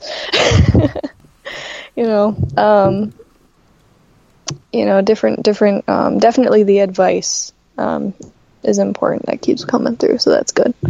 But yes, there will be a book released. Awesome. Very cool. I'm going to buy Yes. it. And I'd like to pre-order that, please. So it's Pre-ordered 1 year ahead. definitely. Awesome. You can be the proofreader. Okay. I don't know if I'll find anything, but I'll read it. Oh, you'll probably be like it. surprised. There's been some funnies that there's a friend of us who has a copy of one of Jack's books that has a really, really fun. It's not like a bad spelling error, but it's just really funny. Stay clam. Just make sure you stay clam. Yeah, that's it. It's hilarious. But yes, That is pretty fun. you'll have the special copy. Cool. Yes. Awesome. Awesome. Well, thank you so much for coming on. Thank you so much Yes. for having me. No Thank you. problem. Like we said at the beginning of the show, this is John's last show with us. So we have to give him. I don't even know. Like I would normally want to do like something like crazy and stupid, maybe embarrass John or something, since he's leaving. But I wasn't prepared. But man, John, I want to thank you. Yes. Man, you were here since the beginning. Man, we had a team. We had a show name. We had to change the name. We had to vote for the name, and the people voted for your name. So the show's got your name. Yep. And Yep. I don't know, man. Just I want to thank you for all the work Yeah. you did put into the show. If you and your team ever want to come on, you guys are always welcome. Just let me know. I'll get you guys on the next open date. And you know that those dates open up. They fill up pretty quickly. So just let Yeah. me know, man. You guys are always 100% welcome. Now, with that, John, I want you to plug your team. How are we going to find your team? How are we going to find your videos? Tell us. This is your last chance, man, for people to find you on our show anyways, until you come on again. Right. So, I mean, it's really simple. It's going to be the same name on every platform right now. It's going to be Dead Republic Paranormal. You can find us on Instagram, YouTube, which YouTube doesn't have anything but our interview intro videos on there right now. And then on Facebook at Dead Republic Paranormal as well. As far as the documentaries we're filming, those are likely going to be released on Amazon Prime. But we'll have some filler content for the YouTube channel and different things that we have planned. But yeah, it's an exciting time. I'm sad to leave the show, but I'm also excited to see what else you do with it, Sean, because you are a really, really great host. Anybody can see that or hear that when they listen to and watch the show and stuff. So Thanks, man. And you said watch. That's a sign. We're going to be on video soon. it's foreshadowing. It is. So, but no, I thank you for inviting me to be a part of the show and be a co-host for as long as I have been. It's been a really awesome ride. So yeah. 100%. It's my pleasure, man. You are the first and only person I asked to do the show with me when I came up with the idea. I came up with the idea actually by being a guest on Gooseby's show, which is pretty funny because now his show is now on RU Media, which is pretty cool. Yep. But I was filling in for a friend before Heisenberg was on it, and Yeah. I just had a blast doing it. I was like, man, I need to do this, and so here we are, and you're a Here big we part are. of it. I appreciate it, and like I said, Absolutely. come on anytime. We will, for sure. It could be just you. It could be, man. Even Marcus Howard could come on, man. I'm kidding. Marcus and I go way back. I'll never forget the first time I met Marcus. We were doing an investigation in Palmyra, Ohio, at the stagecoach stop. So that he's a man. No one works as hard as that guy. So Yeah, always. Marcus is great. Yeah. Bundle of energy. For sure. But, Awesome. Yeah, no. I look forward to seeing what you do with the show. I will continue to be a fan and continue to listen when I have extra time and pop in here and there and continue to support you and RU Media. Awesome. Definitely. Thank you so much. I appreciate that. Carly, thank you for coming on. Yes, and thank you. Yes, And thank you. guys, listeners, if you want to promote, have anything you want to promote, please contact me. Let me know. I will get you on. I know how hard it is to promote, and I know it's grueling. I know it can be expensive. Well, I want you to come on. We're going to have fun and promote and talk about all things spooky and supernatural. 'Cause that's what we do. And we might go down, we might go into the abyss and get off topic. And that's what we do. And I might say words wrong because that's what I do. But seriously, guys, contact me on Facebook. Message the show Into the Abyss on Facebook. Those are the best ways. Or you can email me at ompr330.com. That is my team that I have co-founded. That's our personal email. You can always message us there. So, until I hear from you guys who all want to promote your stuff on my show, have a good night. Thank you so much for listening. And we will talk to you guys next week. Take care, everybody. Bye. See ya.